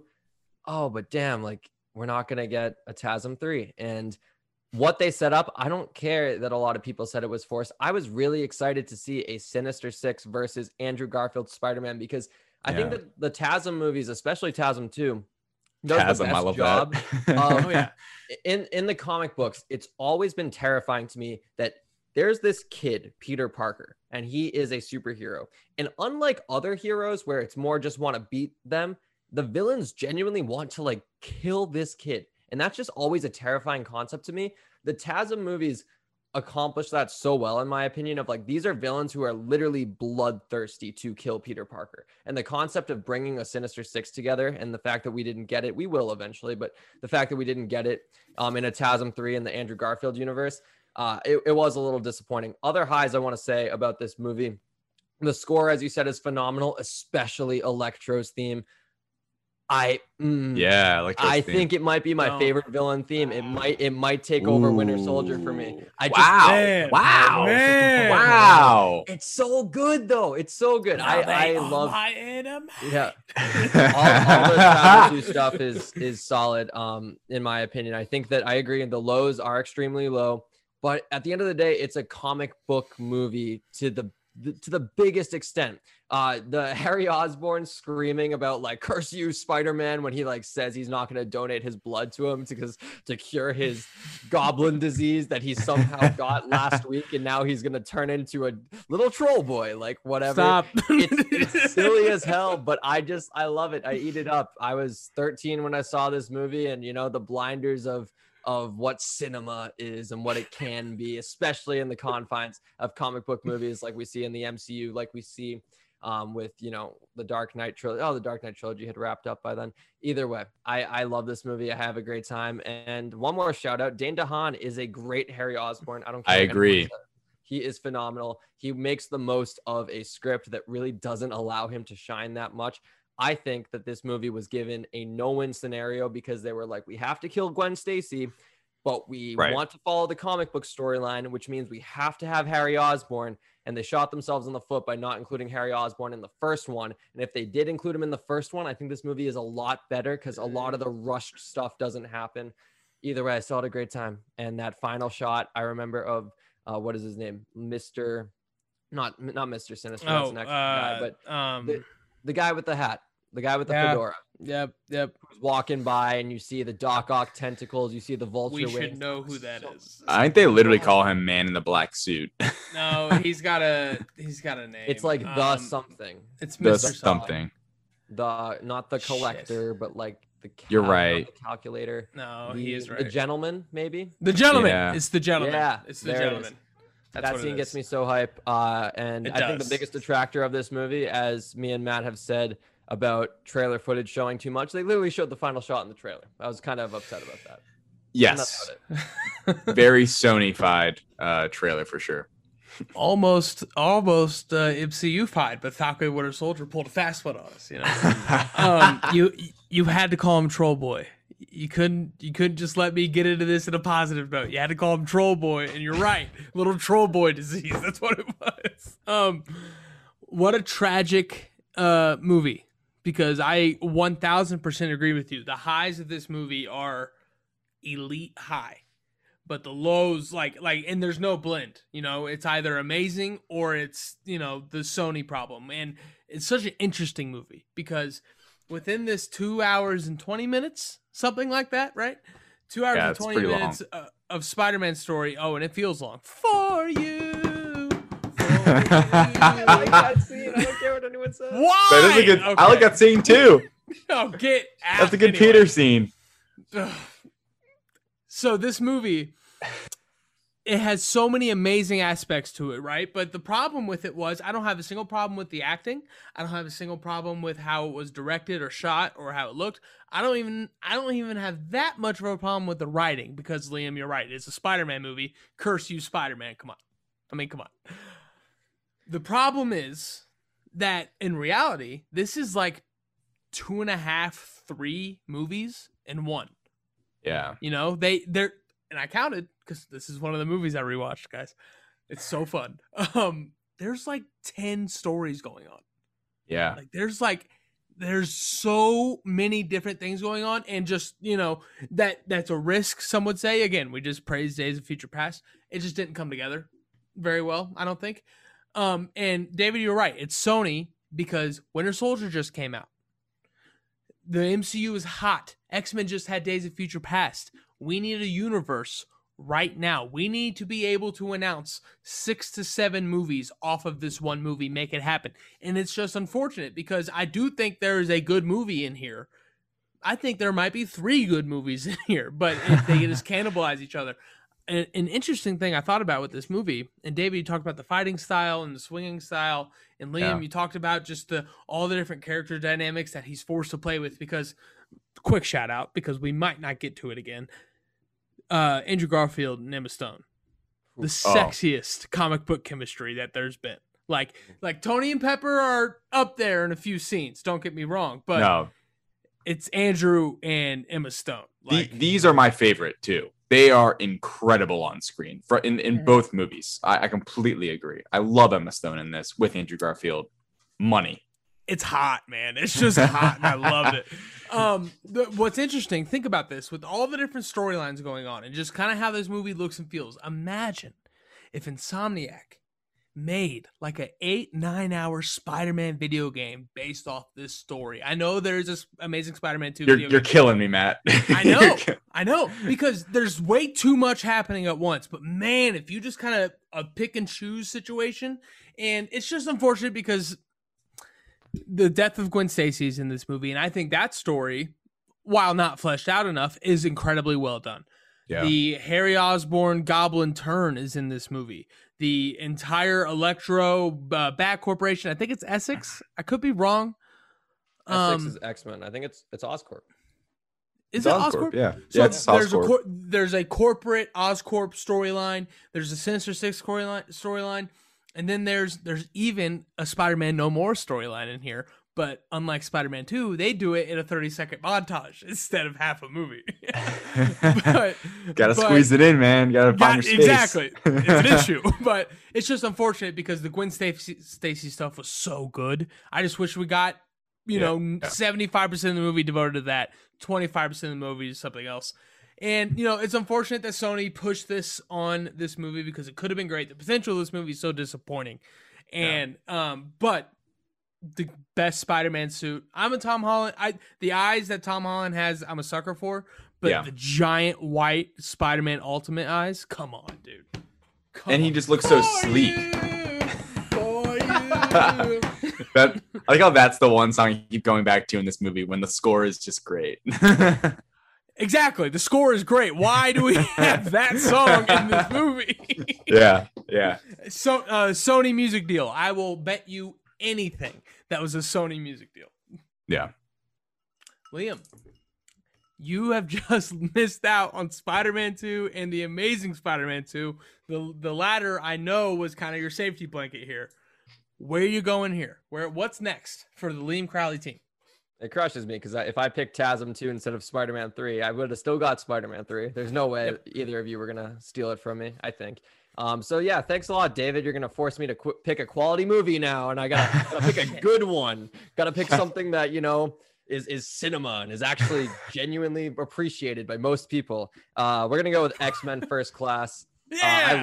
I love X-Men First Class. It wasn't on my initial list because I wanted to just backload my squad with just nostalgia, but if I have room on the roster for it, we're absolutely going First Class. This movie, I think, is the best period piece comic book movie ever done because it's so wonderfully works in the Cuban Missile Crisis into its story, and I don't think any other comic book movie really applies a historical event into their storyline so seamlessly, at least because most don't make it such a vital part of what goes on in the narrative. But yeah, the Fassbender McAvoy chemistry is unreal. It's the only X-Men movie I think that Jennifer Lawrence actually tried in, so that helps a lot. And yeah, it's just a stacked cast of young, like, prospect actors before they became huge. Looking back, even Beast, remind me again of the name. Who plays Beast? Oh my gosh. Nicholas, right now. Nicholas something. Nicholas Hoult. He was in the running to play freaking Batman. He's huge these days.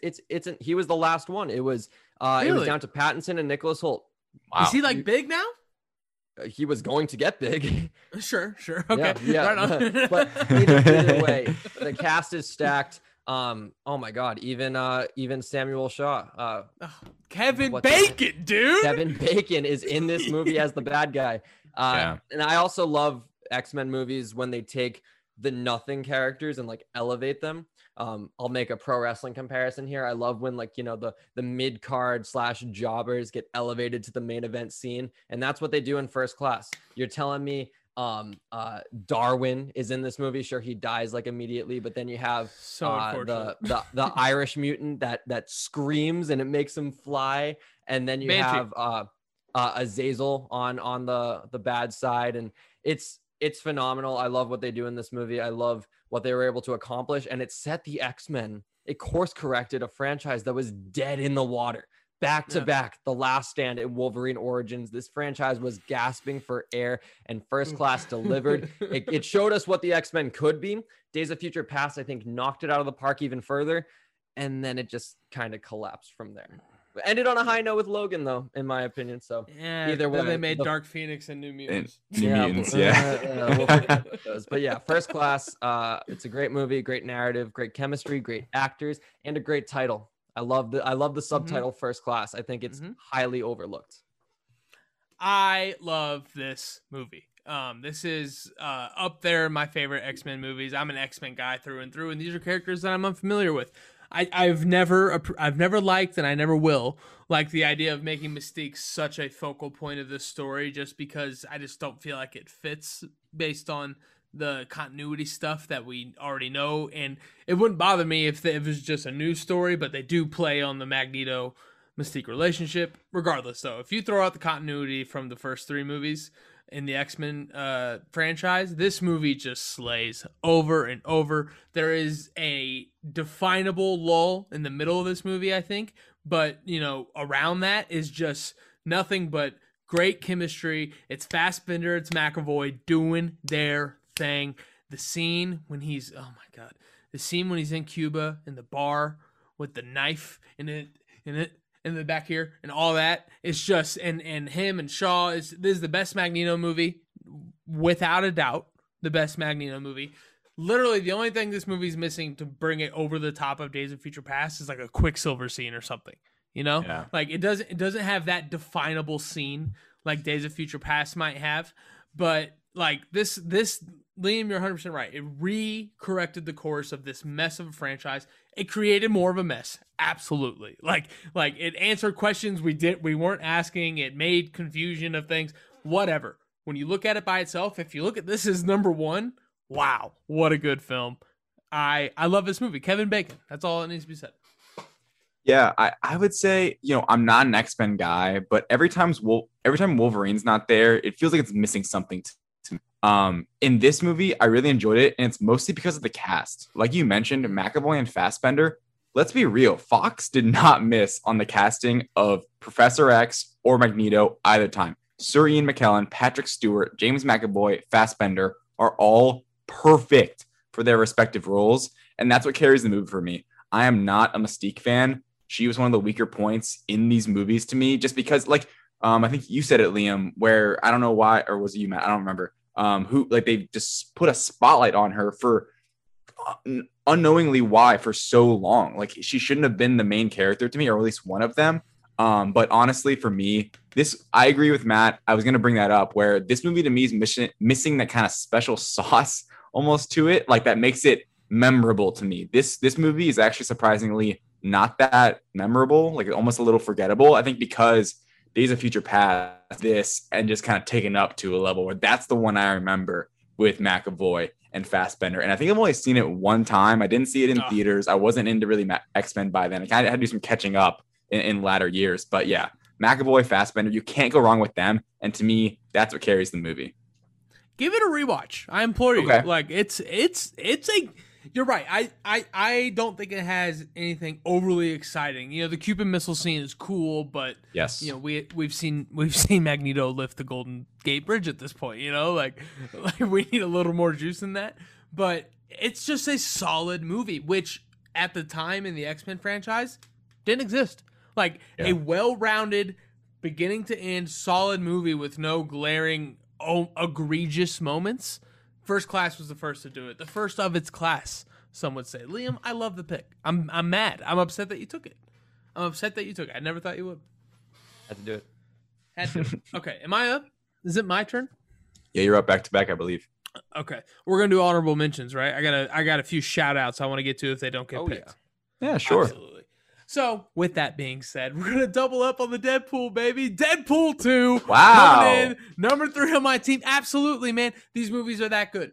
I think Deadpool 1 is better than Deadpool 2, but I think the reason for that is that Deadpool 2 took everything from Deadpool 1 and cranked it up to 11. In this movie, if I had to describe it in one word, relentless.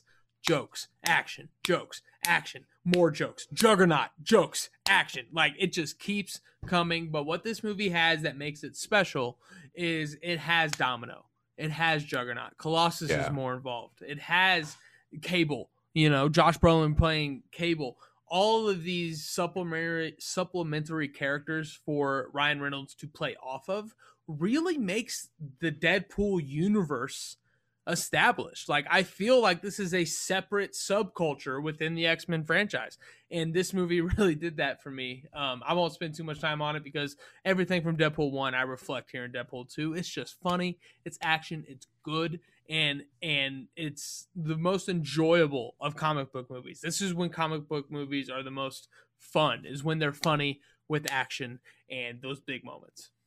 Yeah, I dig Deadpool 2. I had a great time. It was the one I finally got to see in theaters without having to, coordinate with a real life adult and all that. But, the jokes hit. The one detractor from this movie, which honestly isn't even their fault, but bigger budget, just it forced, you're less creative, I think, just naturally. And I think Deadpool 1 was put in such a box of scraps scenario where it's like, you really got to make the most out of $58 million. And when they see what a success it was, when they give them a little bit more money to play with, you're naturally you're not gonna have to cut as many corners, and you're gonna kind of throw everything and the kitchen sink at it. So I don't think it's by no means a bad movie. It's a good movie. Some would even say great, but I do think the reason why people elevate Deadpool 1 above it is because of how much it accomplished with so little, while Deadpool 2 was given so much, do whatever you want, and here's the money to do it. And because of it, it lost a little bit of its shine, in my opinion. That's why I'm glad I got the pair, baby.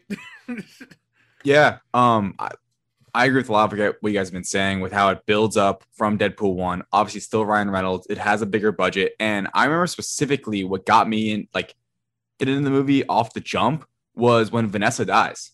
And you're like, whoa, I'm like, holy shit. Like now, and then you got the angry Ryan Reynolds Deadpool, which I think they didn't have in the first one. It was all like, there was some of that rage, but you got pure rage in that moment. And that was a cool element that I thought they didn't really have in the first one that they had in that one. In the next one, I love Josh Brolin. Domino is great. I didn't like it as much as the first, but it's hard to when that movie, I feel like it's iconic, honestly. But it makes me excited for the third one, whatever they do at Disney. But honestly, yeah, pretty good plot. And just come on. Ryan Reynolds is the character you said before is just perfect. And it's a pretty good sequel. It is. I respect it for what it is with the, like Liam said, great point, the amount of money it got. So guys, this next one's tough for me because this is my last pick. This is the last movie on my team here. And I'm looking at 3 or 4 movies in front of me that have a lot of meaning for me in a lot of varying different ways. But I'm looking at my list here, and I'm a man of balance. I'm a man of, a good, well-rounded team. So it's going to be Spider-Man from 2001. Sam Raimi's Spider-Man. This is my nostalgia pick. I do think that The Amazing Spider-Man is a better movie. I think that The Wolverine is a much better movie.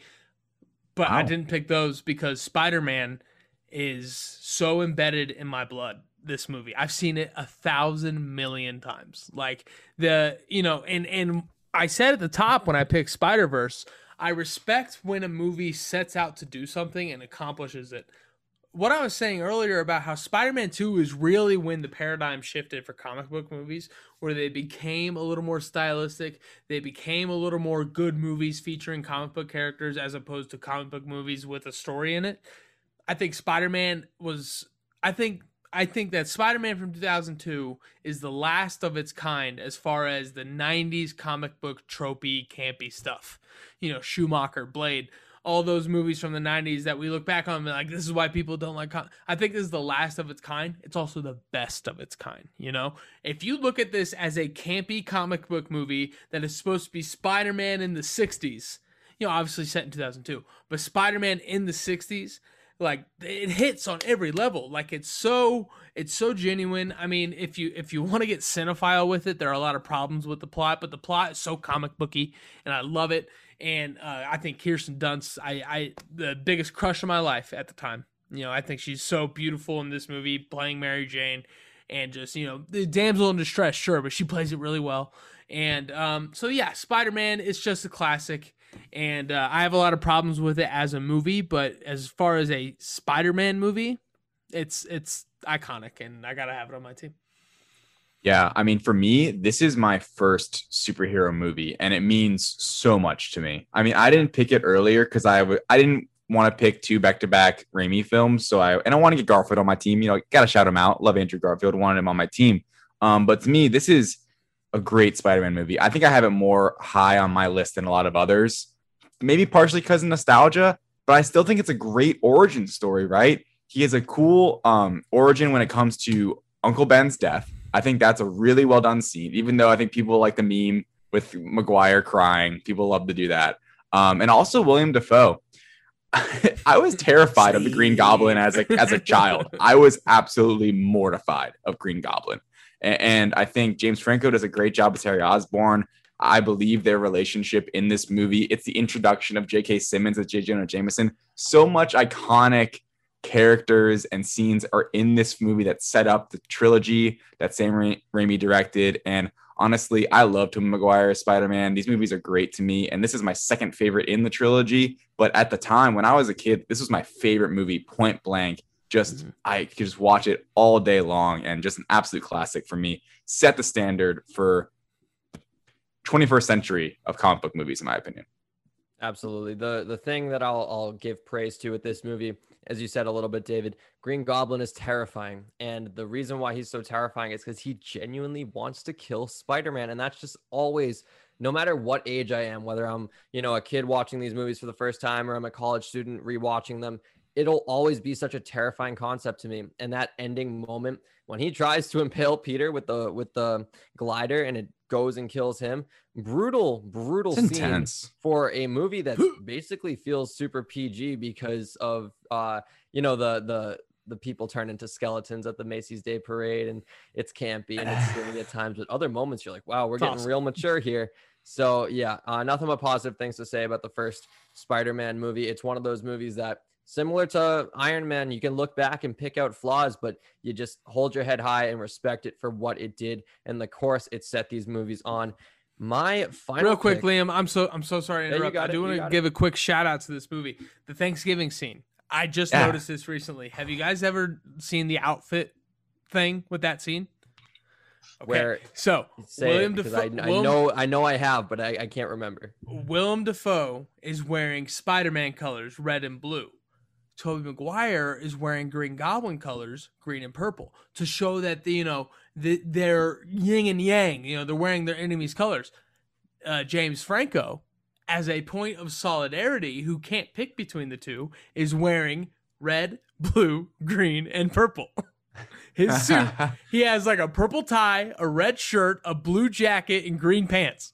Love it. And it's the most outrageous outfit you've ever seen in your life, but it's got meaning. That's some Zack Snyder shit that I can get behind. Some Zack Snyder shit is the best way to put it, because on the surface level, the pitch of that concept is like, man, that's so cool, but do we really need to do that? And it's like, yes, because there's meaning and there's whatever.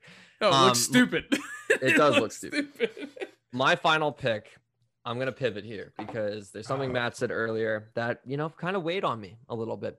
You said that X-Men First Class was the first time an X-Men movie was really solid from start to finish. And that's just simply not true. X2, X-Men United, is a great freaking movie. And I feel like the end of Cap Winter Soldier, when Winter Soldier reluctantly pulls Cap out of the water because he's like, I don't really know this guy at the moment, but I'm gonna do what's right, and I'm gonna save my friend. I'm gonna bring X2 into this draft out of fear that maybe David wouldn't pick it, because it deserves to be here. It absolutely deserves to be here. A lot of people regard this as the best X-Men movie. I think it's number 3 behind First Class and Days of Future Past for me, obviously by looking at my roster, but it does such a cool thing in that it teams up the bad guys with the good guys. A story concept that no matter how played out it is in cinema, I will always appreciate. I love Magneto and Professor X's relationship in this movie. The prison scene when he breaks out is phenomenal. And yeah, William Stryker. I love a villain that isn't necessarily a physical threat. Just the concept of I'm gonna kill you all. I'm gonna erase mutants because I'm smart and I can get into board meetings and I can convince people of this. I love a villain, who operates from behind the scenes, that doesn't have a suit to get into and to fight them physically. I think it's such an interesting concept that they rock with in X-Men 2, X-Men United. And it's a movie, just the way I'm talking about it now, I need to revisit it because I forgot how much I adore this movie. So Matt, thank you for resurrecting that fire in me. X2, X-Men United, rounding out my squad. Yeah, I would say this is one where, like I've said, not a huge X-Men fan, but to me, this is the X-Men movie. Like Logan to me is the best X-Men movie just as a Fox, in that universe film. But this is a full film that takes place in one timeline and does the best job at that, right? Days of Future Past is, it brings the two together, and that's what makes it, a lot of it, that's what makes it special. This is its own, one timeline. It's a great sequel. Shout out to James Marsden as Cyclops. Cyclops is my favorite X-Men character. Absolutely love him. For whatever reason, I think Cyclops is such a cool character. And once again, Hugh Jackman, Patrick Stewart, Ian McKellen, absolutely kill it. And to me, this is the peak of, and this isn't a hot take, the peak of that era of X-Men. If you don't count Days of Future Past, because that doesn't really, to me, that's not really, they're not really that highlighted in that movie. Well, as this, Halle Berry, great as Storm. Absolutely love Halle Berry. And yeah, excellent pick. I would have been stunned if this had gotten to me in the final pick of the draft, because a lot of people, bigger fans of X-Men than I am, would have this as, a top 4 pick in this draft today. Not between us, but yeah, great pick, Liam. Had to get chosen today. This was the one I was choosing between Spider-Man and X2. This was why I asked if we were having honorable mentions, because I did not want to let this draft go by without including X2. This is a movie that I just fell in love with at an early age and never stopped. And I'm not going to speak too much on it because you guys really laid out all the great points. But Nightcrawler, man, just that was the coolest thing in a movie I'd ever seen at that point in my life. Yeah, that was the coolest thing. Like, just the opening scene, like, looking back, yeah, sure, it's a little too long, but that's just because we all work for a movie website. You know what I mean? But, just Nightcrawler and just the whole tone of this movie, like you said, General Stryker having motives, like real-life motives. Yes, the Green Goblin was terrifying in Spider-Man. He really just kind of went crazy, though, Stryker had a solid emotional motive, and I love that about this movie and this character. A little long in the tooth at times, but that's the sign of the times back in 2003. That it just had to be longer for whatever reason. And just an amazing pick. I'm very glad it was picked. I tussled between that and Spider-Man because I had 2 Deadpool movies. I had to get Spider-Man at the end of my team. So thank you for taking this pick because it's one that's close to my heart. So great pick by you, and that is your team, David. Last pick of the draft. There's a few movies that are going to get left off here that's going to make me chuckle. Cannot wait to see what you pick here. What do we got? I got to do it. I got to use the first family of Marvel. Fantastic for the 2005 variety, to be specific. Just an absolute nostalgia fest for me. As a dumb little kid, I thought this movie was amazing. Specifically, Chris Evans as Johnny Storm, the fact that he played 2 iconic Marvel characters so well that are completely polar opposite characters and have just completely different moral compasses and everything like that. I love Jessica Alba. I think it's Ian Grufford. Is that his name, who plays Reed Richards? Yeah. I love him as Reed Richards, right? And even Michael Chiklis as the Thing. Like, to me, it's a great cast. The story's dumb. It's campy. Speaking of early 2000s camp, this is it. This is where it is just campy as all hell. Doctor Doom is really, in my opinion, just a bad villain in this, but I love it, right? Like, months ago, maybe like 8 months ago, me and my buddy, he was here visiting me. I just turned it on Disney Plus and we just sat there and watched the entire thing just for no reason, but because it's shockingly rewatchable and fun. These days, I think, every MCU movie, every comic book movie is under a microscope. This wasn't, and it's just a fun time. Like, I enjoy a good origin story, and I think, you could pick it apart. There's a lot of holes in it, but it's a blast. Like, I enjoy and I'm a Fantastic Four fan. Let me start with that. It's Fantastic Four behind Spider-Man No Way Home is my most anticipated movie coming out for the MCU. Like, oh yeah, I cannot wait to see who's casted. Like, when that trailer drops, I'm going to stop everything I'm doing. I will lose my mind whenever that gets rolling. But anyway, yeah, this is a pick based on pure nostalgia and fun. I still find it rewatchable. I think it might be just because it's a movie I fell in love with when I was young. Jessica Alba, ginormous crush on her in this movie. When I was a kid, I'm like, oh my gosh, this is amazing. So yeah, Fantastic Four, the 2005 variety. Not the other one. Not Fan-Four-tastic. Fan-Four-stick. Yes, sorry. Yes. I don't have a ton to add here because I haven't seen it since I was a kid. I'm gonna be completely honest, but that makes me ask a question to you two because Liam, I know you had a big Fantastic Four rewatch late last year, right? Yeah. I have a question. I was gonna rewatch one of these movies tonight. I was going to be Into the Spider-Verse because all of us talking about it earlier, man, I just want to see What's Up Danger again. I just want that moment again in my life. Or do I watch Fantastic Four? The original Snap. People forget. The OG Snap. Liam, pick for me. What movie am I watching tonight? Your least favorite Spider-Man movie or Fantastic Four? Please watch anything other than 2005's Fantastic. I'm sorry, David. I appreciate nostalgia like anyone else, but I rewatched this movie recently and it sucks. Oh yeah, it sucks in the best way. I hate to be that guy because, I want to watch it. You like have such great things to say about it, but I just find it extremely unrewatchable. I think that nothing really happens in like the first 90 minutes, which is the meat of the movie. I'll toss an honorable mention out quick because I know we're going to get into him soon. I love Rise of the Silver Surfer because I have the nostalgia comparison with it. That 2007, I remember I saw Spider-Man 3 in theaters at the beginning of the year. And because I was a 6-year-old kid that didn't know any better, I was like, oh, it'll be in theaters by the time my birthday rolls around in July. 4 months later, we'll go see it again with the buddies. And it wasn't. The comic book movie that was in theaters was Rise of the Silver Surfer. So I got my mates together and we were able to watch Rise of the Silver Surfer together. So it has the nostalgia for me. But there are some movies like Spider-Man 3, TASM 2, even X-Men The Last Stand that I'll look back on fondly and rewatch and be like, you know what? Not great movies, but I had a good time. Fantastic Four, just all the nostalgia sapped out immediately when I first watched it. And it's not for me. I'm sorry. Is it really as bad as the 3 movies you just named? like really? There at least stuff happens in those 3 movies. This one, I respect is like, a good no bad action. movie. Don't get me Stuff wrong. happens. I think honestly, like just to defend it a little bit, just as a film, and maybe under a different light, I do think the Reed Richards and Sue Storm relationship is pretty interesting, and Johnny Storm, his figuring out his abilities to me is really entertaining. Awesome.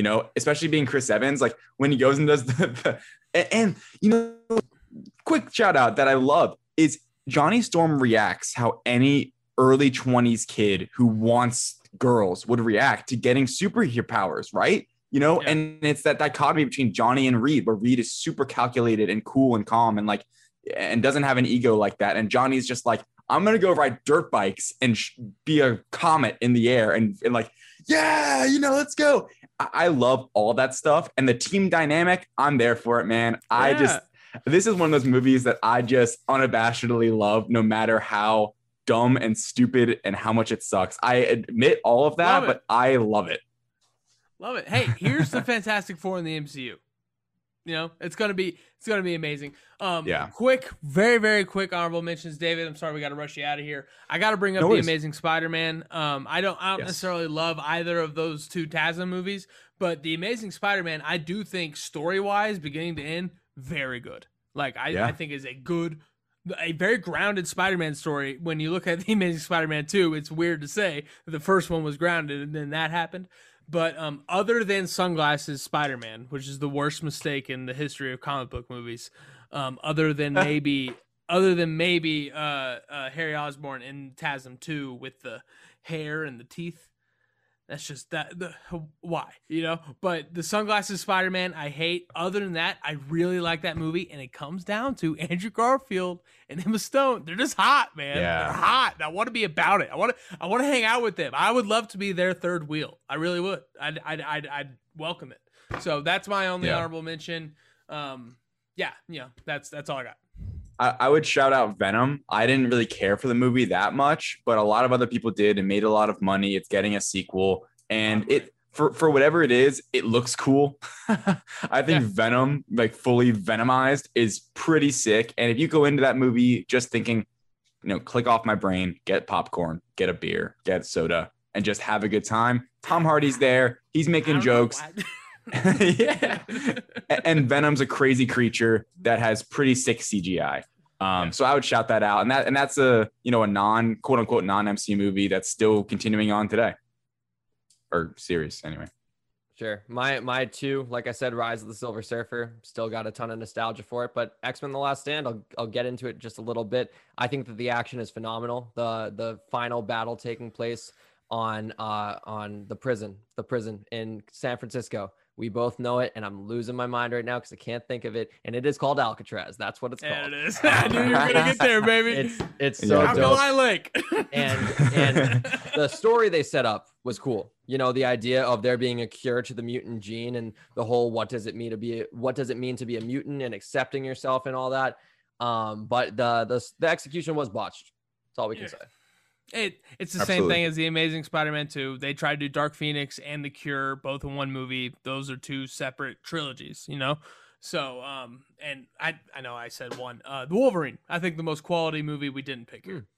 I think that is a good movie. It's not nearly as exciting as a lot of these other movies, but I do think it's a good movie, comparable to like a Iron Man. Not as good, but like it's a good story all the way throughout. Then the third act kind of falls apart. So just want to shout that out. David, thank you so much for joining us. Your team on the non-MCU Marvel movie draft is Logan, Spider-Man 2, The Amazing Spider-Man 2, and then Fantastic Four from 2005. Liam, my buddy, my pal, my guy, my friend, X-Men, Days of Future Past, Spider-Man 3, X-Men First Class in the third round, and then X2, X-Men United. My team, Spider-Man Into the Spider-Verse, Deadpool 2, and Sam Raimi's very first Spider-Man. We will put this out on the social medias. Please keep an eye out for it on like a Tuesday, Wednesday this week, and go vote. Let us know what you think. And once again, David Thompson, thank you so much for joining us. We appreciate you. Thank you, guys. It was an absolute blast. I love my team. I want to watch all the movies on my list. I love how much you love your team, and we'll make sure to let you know what the results are next time you are on, or the next time we have a draft. Liam, we got a lot of this stuff coming up, man. So in the meantime, thank you again, and go Colts. Go Colts. Liam, that's a draft. That's an interview. That's some news. And that's a show. Ladies and gentlemen, thank you so much for rocking with us this week and every week moving forward. You know, like I said, no new content, but we are going to be here every time to give you what you need. And we just hope that you guys stick with us. Please tell your friends, if you have friends that are fans of Marvel, DC, Star Wars, anything nerd, tell them to come over here and check us out. We'd love to hear it. But real quick, before we get out of here, we got to talk about other interests outside of these universes. Liam, what is your weekly recommendation for the people this week? I'll leave you with something to go home and listen to, but I also have another deeper recommendation. My thing to listen to, Love Race by Machine Gun Kelly. He recently released a new single. It's his first single post this pop punk, switch in genres for him. And I don't think it's cracks my top 5 of MGK songs, but it is a very solid pop punk Machine Gun Kelly track. So give it a listen, Love Race. But my recommendation to all my fellow college students out there, to anyone studying in school, or even if you just got a busy May ahead of you, this is specifically concerning finals week, take some time to yourself. It's stressful. I get it. I'm there right with you. I got exams, I got projects, I got papers, I got interviews to do concerning schoolwork, and it's a lot. It weighs heavy. But this past weekend, I was very grateful to, take some time, watch some Entourage, chill a little bit, play some music, settle down. You got it. Finals week is going to be brutal. Don't get me wrong. It's especially tough with half my classes being online and half being in person, knowing where to dedicate attention to when it comes to studying. But don't let May consume you.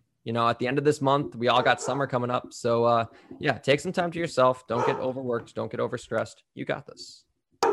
Liam, you stole mine. I was going to say the same thing. Take some time to yourself. Call your family. Reach out to the ones you love. Appreciate your life. Ladies and gentlemen, thank you so much for rocking with us. We will see you next week right here on the Direct Podcast. I found a silver ring and put it on my finger. I picked up my guitar and played it for the Reaper. God was a girl, the devil wore a t-shirt. Love is a game and they were kissing in the bleachers. I don't want to be without you, but I'm here screaming by myself. I'm on the road.